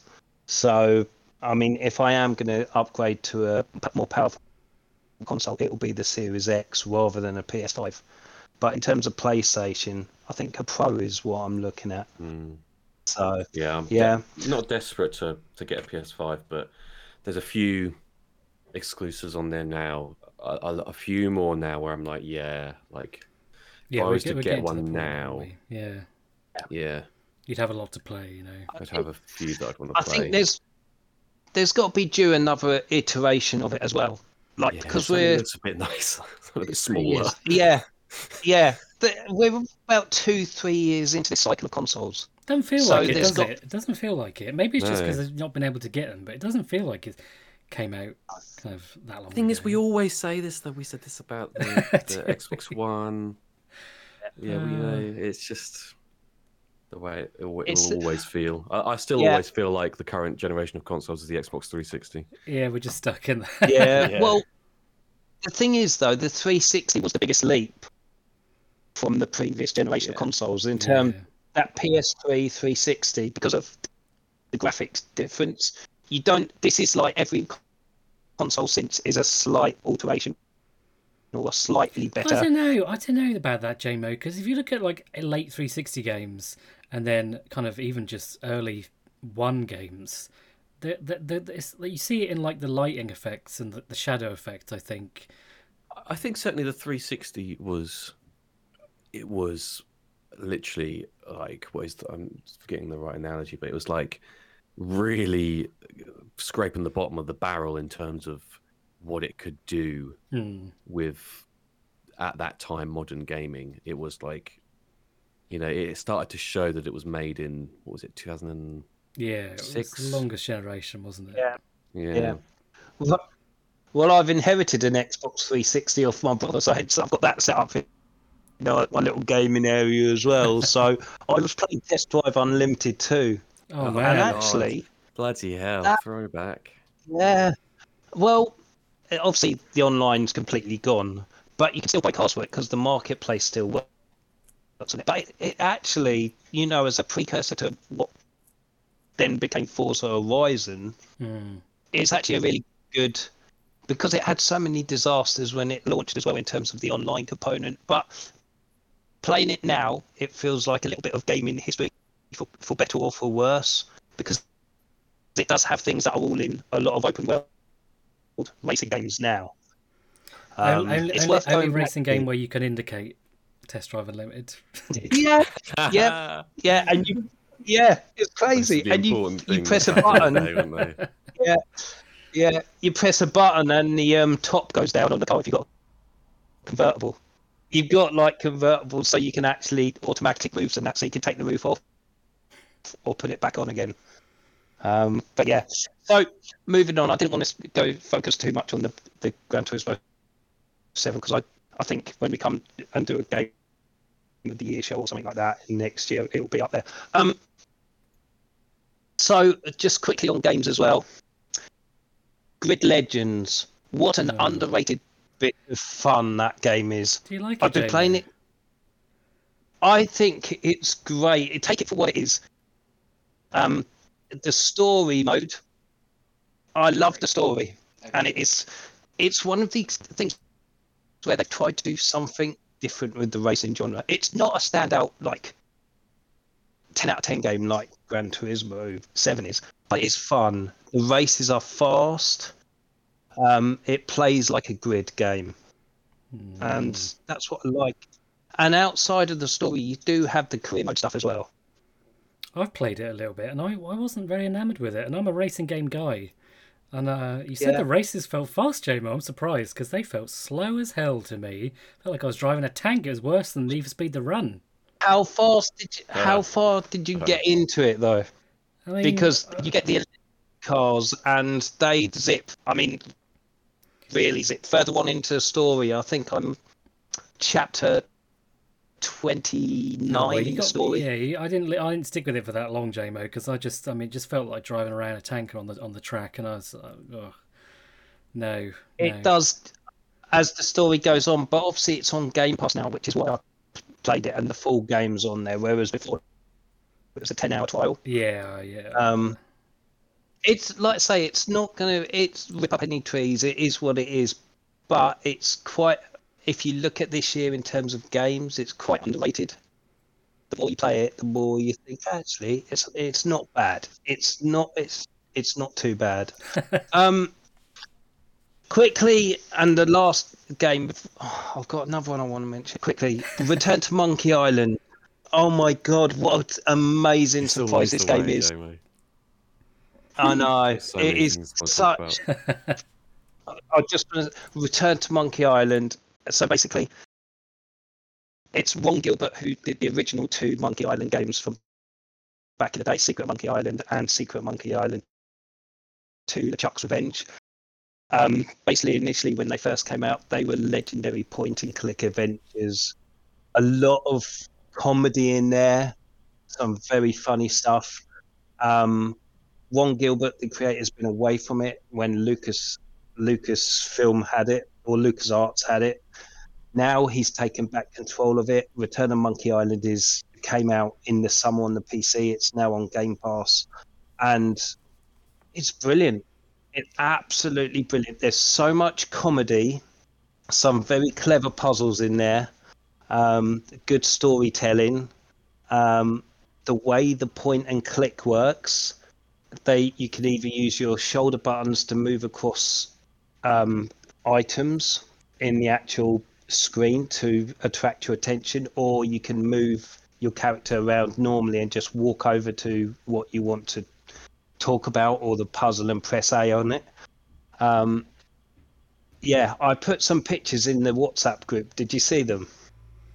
I did see them.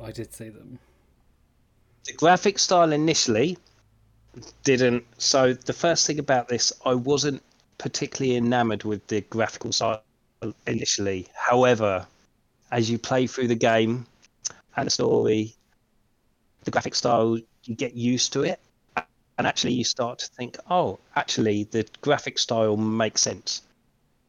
It makes a lot of sense. Even like there's one of the quests, and it's quite early on, where you have this chef that works in the Scum Bar, which is where all the pirates hang out, and you have to get a new mop in order to finish one of these puzzles. But he sends you to this. You've got to get the quest for the legendary mop head, it's called, and you have to go into these woods and cut down a certain type of tree to get a certain part for your mop. But the graphical style as you're in the woods, and when you actually chop down the tree, it's again done very cleverly. It's like a cartoon at times. It's such a good adventure game. I highly rate it. And all the speech and, like I say, the comedy, the music, the background music is brilliant. It makes you feel like you're in a Pirates of the Caribbean ride at Disneyland. The background music's superb. But yeah, I loved it. Absolutely loved it. And I just want to say one other thing as well before I move on to movie stuff. I brought for the first time since I think Black Ops 3, I brought Modern Warfare 2, the new one. And I've been playing with mates cross-gen because they've got PlayStation 5.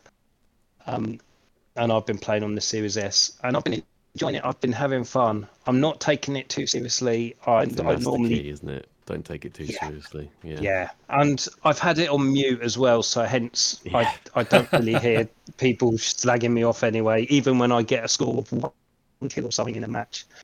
But yeah, I like it. Last year I was so hyped for Battlefield 2042, and it turned out to be as it was, that I came into Modern Warfare 2 with just play it and enjoy it. That's all you need to do. And actually, I'm having some really good nights on it on a Friday night until about late night. Really like it. There's a mode on there called Invasion, which is basically a massive team deathmatch. But the way the large maps work on there, you'd think that a large map, it'll be like a Battlefield map where it's spread out. The large maps are big, but they don't feel spread out. They're still tight corners like a typical COD map, so you can just hide around corners. But if you want to spread out and snipe from afar, there are areas to snipe from. But what happens with Invasion is, as the match goes on, vehicles come into play as well. So you get tanks and ATR units coming into it as well. And it's all, it turns into a massive, massive battle. And you've got bots as well in it, so you're not just playing against online players, you have bots as well, so you can always up your score. So it feels a lot fairer than COD used to feel. yeah, I'd say I've had a lot of fun with it. I'll a cut lot this of out. fun. I'll cut this out of the podcast, this bit. But it's been a while since a games company reached out to me to to do anything. But Activision gave me a key for Modern Warfare 2 to make a video about it. So. Really? What do you think? Have you played much? No, I haven't played the multiplayer. I've just done the campaign. It's on YouTube. But yeah, I mean, it's Call of Duty. It looks good. The graphics are a lot better than they used to be, I guess. I need to play See, the the multiplayer. campaigns- But, The campaign's really good. I wasn't expecting it to be as good or look as great as it. Amsterdam looks amazing. When the bit where you're in Amsterdam, phenomenal how they've got that going. But it is just a small area. yeah, I haven't got to that bit just yet. I've just done the first mission because it took forever to do the video. But Oh yeah, that first mission is hard work because it's all at night. I know. And you've Got got all all the night vision light. goggles on. I know. But no, I've enjoyed what I've played of it so far. It's Call of Duty. It's like I say, I think being away from it for so long, it makes you appreciate it. If I was one of these players that played it every single year, I think I'd probably be feeling a little bit of it's the same old stuff. But because I'm fresh to it again, I'm really enjoying it, and I quite like that feeling. I like the way I've always liked the way Call of Duty handles in terms of the weapons, because they don't feel as serious as weapons. I think we've But lost you know you there can you get are. There shots. you are. Yeah, you can get shots off. But yeah, that's pretty much that on COD. Yeah, like I say, I enjoy it. I think it's good fun.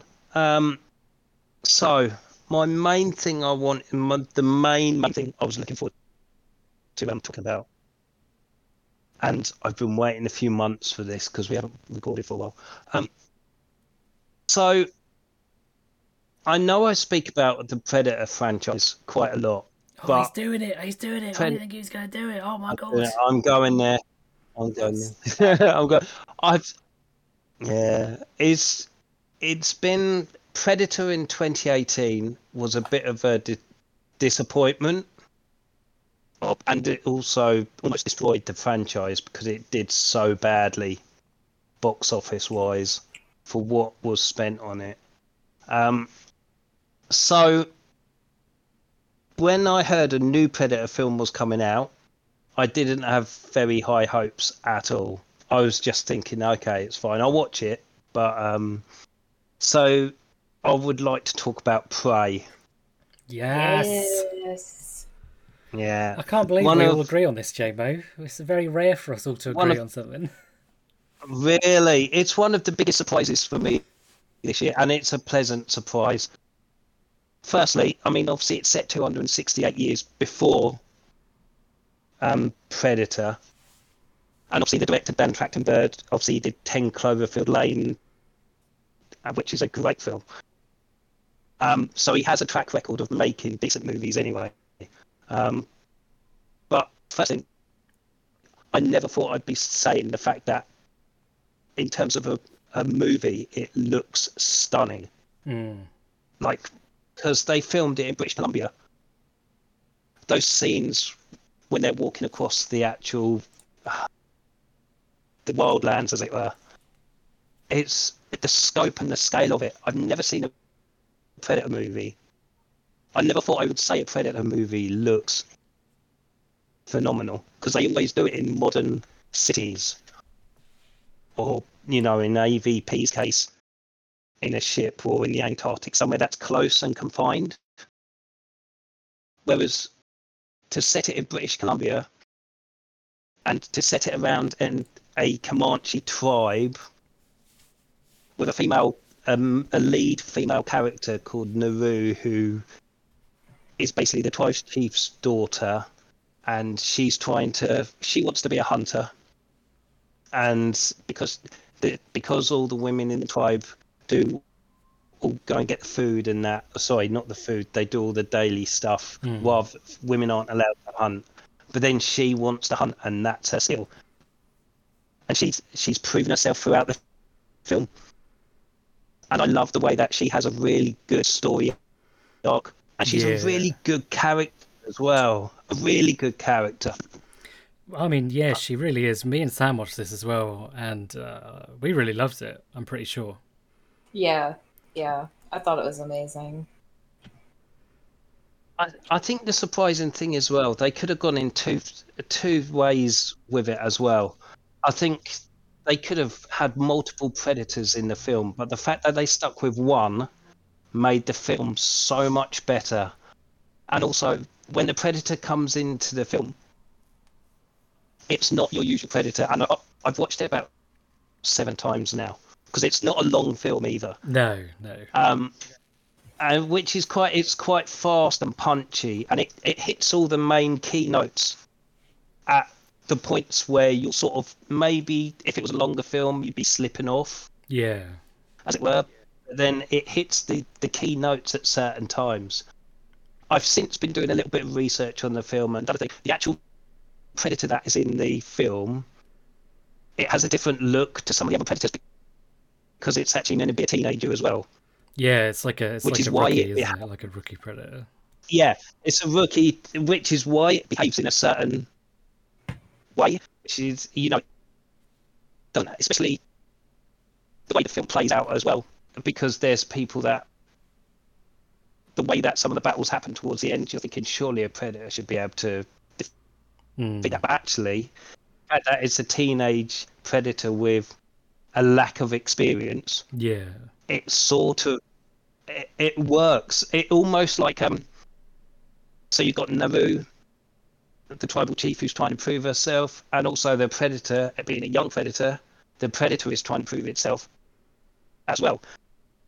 And obviously there's a great scene at the end which is actually not done in filmic. It's in the it's almost like an end credit scene, which kind of justifies the thought of it's a young predator.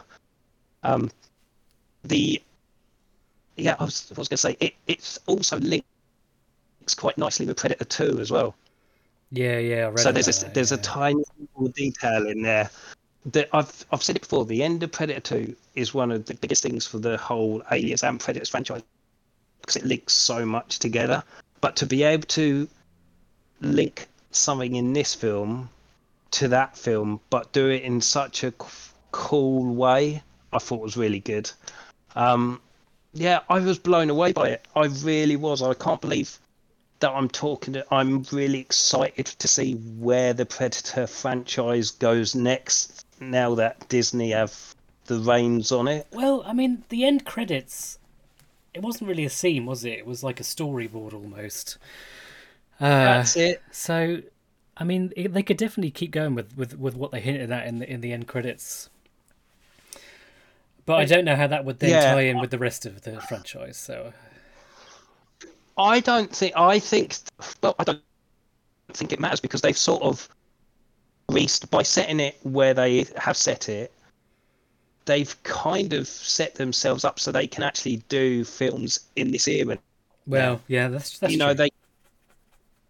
I think, and it needed a refresh. The whole franchise as a whole needed because it kind of, similar to the Terminator franchise, it feels a little bit sluggish and too much weight on it at times, and it needs it needed trimming down, and that's what this film does. It trims it down, but also as well, the way that the Predator starts out, I don't think in other films I've seen the Predator hunt anything other than humans, and in this film it's going up the food chain, as it were, in where it is.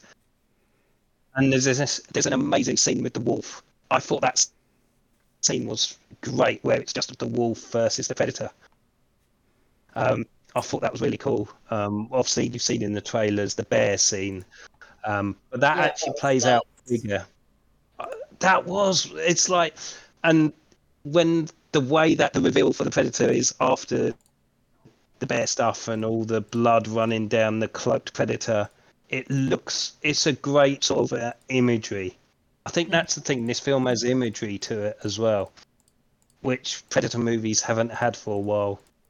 Definitely, it looked amazing. Like the whole, it is a really, really, really good film. Definitely, really surprised me how much I enjoyed it. And now we've got an Aliens TV show coming next year, haven't we? Through Hulu, so it'll be on Disney Plus, but that's going to be a TV series. So they're obviously trying to get both franchises. They're trying to do some work on them. Yeah. But obviously from watching the Predator stuff, I've really got back into comics again. So because Marvel have got a new Predator comic series, I've been ordering comics from Forbidden Planet and getting them sent here, as I posted in the group chat. And yeah, I've been reading Marvel comics again, but what it has done is I've ended up buying other comics when I'm on the store. I'm only spending like £10 at a time, but I'm getting about 5 or 6 comics, and it's sort of yeah, I'm enjoying my comic books again. Nice. Good. Yeah. That is. Oh, one other thing as well, and this is probably me and Ben's thing. When you were talking about Skywalker in that last episode, Ben, Yes. you there? Yeah. I was trying to think what you meant by Skywalker. No, sorry, Obi. I meant Obi-Wan. Sorry, when you're talking Right. Obi-Wan, and we were saying about also you were saying about how the characters. There's no real surprise because the characters that you know what's going to happen with them. And Yeah, pretty much. I think Obi, as much as it was a really good show, and as much as Ewan McGregor was brilliant in it, it sort of played out the way that we kind of expected it to, and they couldn't do as much with the Obi-Wan Vader thing as everyone had hoped. But what they did do was okay, but it wasn't phenomenal by any means. Yeah. Which brings me to I've watched the whole of Andor, and this is sort of the complete opposite to Obi-Wan, where although we know what happens with Cassian Andor, we know where he's going. But for 12 episodes, it's some of the best Star Wars stuff I've seen for a long time within it. I haven't watched it, but Okay. but I've just been seeing nothing but praise and that people basically saying this is one of the best things that Disney have done. Yeah, I must admit I wasn't excited by it. I was before it came out. I was like, really? I mean, I loved Rogue One, and I enjoyed Cassian Andor as a character, but I was like, why are they picking him as a lead for a series? And I was like, eh. And the first few episodes came out, and people were saying, yeah, it's good, but it sounds like the series really ramps up, and I've just heard nothing but good things. It does some really. I think it's because it does. So Cassian Andor he's not a big character, but the role he plays in starting something up is huge. But this is the thing: we don't know much about the character. In Rogue One, we knew he was a bit of a rogue, and he was a Rebel's assassin almost. So this, when you get to the start of it, the first 3 episodes, I think, are a slow build, but there's a lot in there, and it does do there's a lot of plotting, and there's a lot of stuff within. A lot of intrigue. There's a lot of intrigue, yeah, and it sets it up. It's a very grown-up tale. I wouldn't say, whereas Obi-Wan sort of had to sit on the fence, kind of. It had themes in there that it could have gone further with, but it didn't. Andor really does. It really does. It has, the way some of the characters come in, you really have to listen to the dialogue. There's not many sort of there's no big, Star Wars characters in it besides Andor. Also another, there's no, I've heard there's no big Star Wars characters. There's no. There is one. Sorry, there is well, one other big. Yeah, there's one. I've heard that it's pretty much its own thing. It could potentially be separate completely. If you took away the Star Wars name, you could have it could be its own story without the Star Wars name tag. Yeah. And I like that. Yeah, it is. It's I won't say any. All I will say is that there's a couple of episodes in the middle, and then there's your typical slow moving episode which will just thread things together, and then you've got three episodes that are back to back in the same area. Well, they split between two areas, but they're all split on the same thing. And those three episodes are so good. They're very dark. It's almost turns into a 1970s dystopian sci-fi thing. Yeah. It's very good. Very good. Yeah, I'm definitely going to watch it. It's one of those where I heard it was good. People really praising it. Sort of halfway through it was on. I was like, do you know what? I'll wait until all the episodes are out and then I'll like binge it. Yeah, and it's worth watching it as a bit, especially the middle of the middle of the series has. I wouldn't say it's the best episode, but it's one of the best episodes. But the way it builds up to the episode is really well done. It's very thoughtful. Yeah.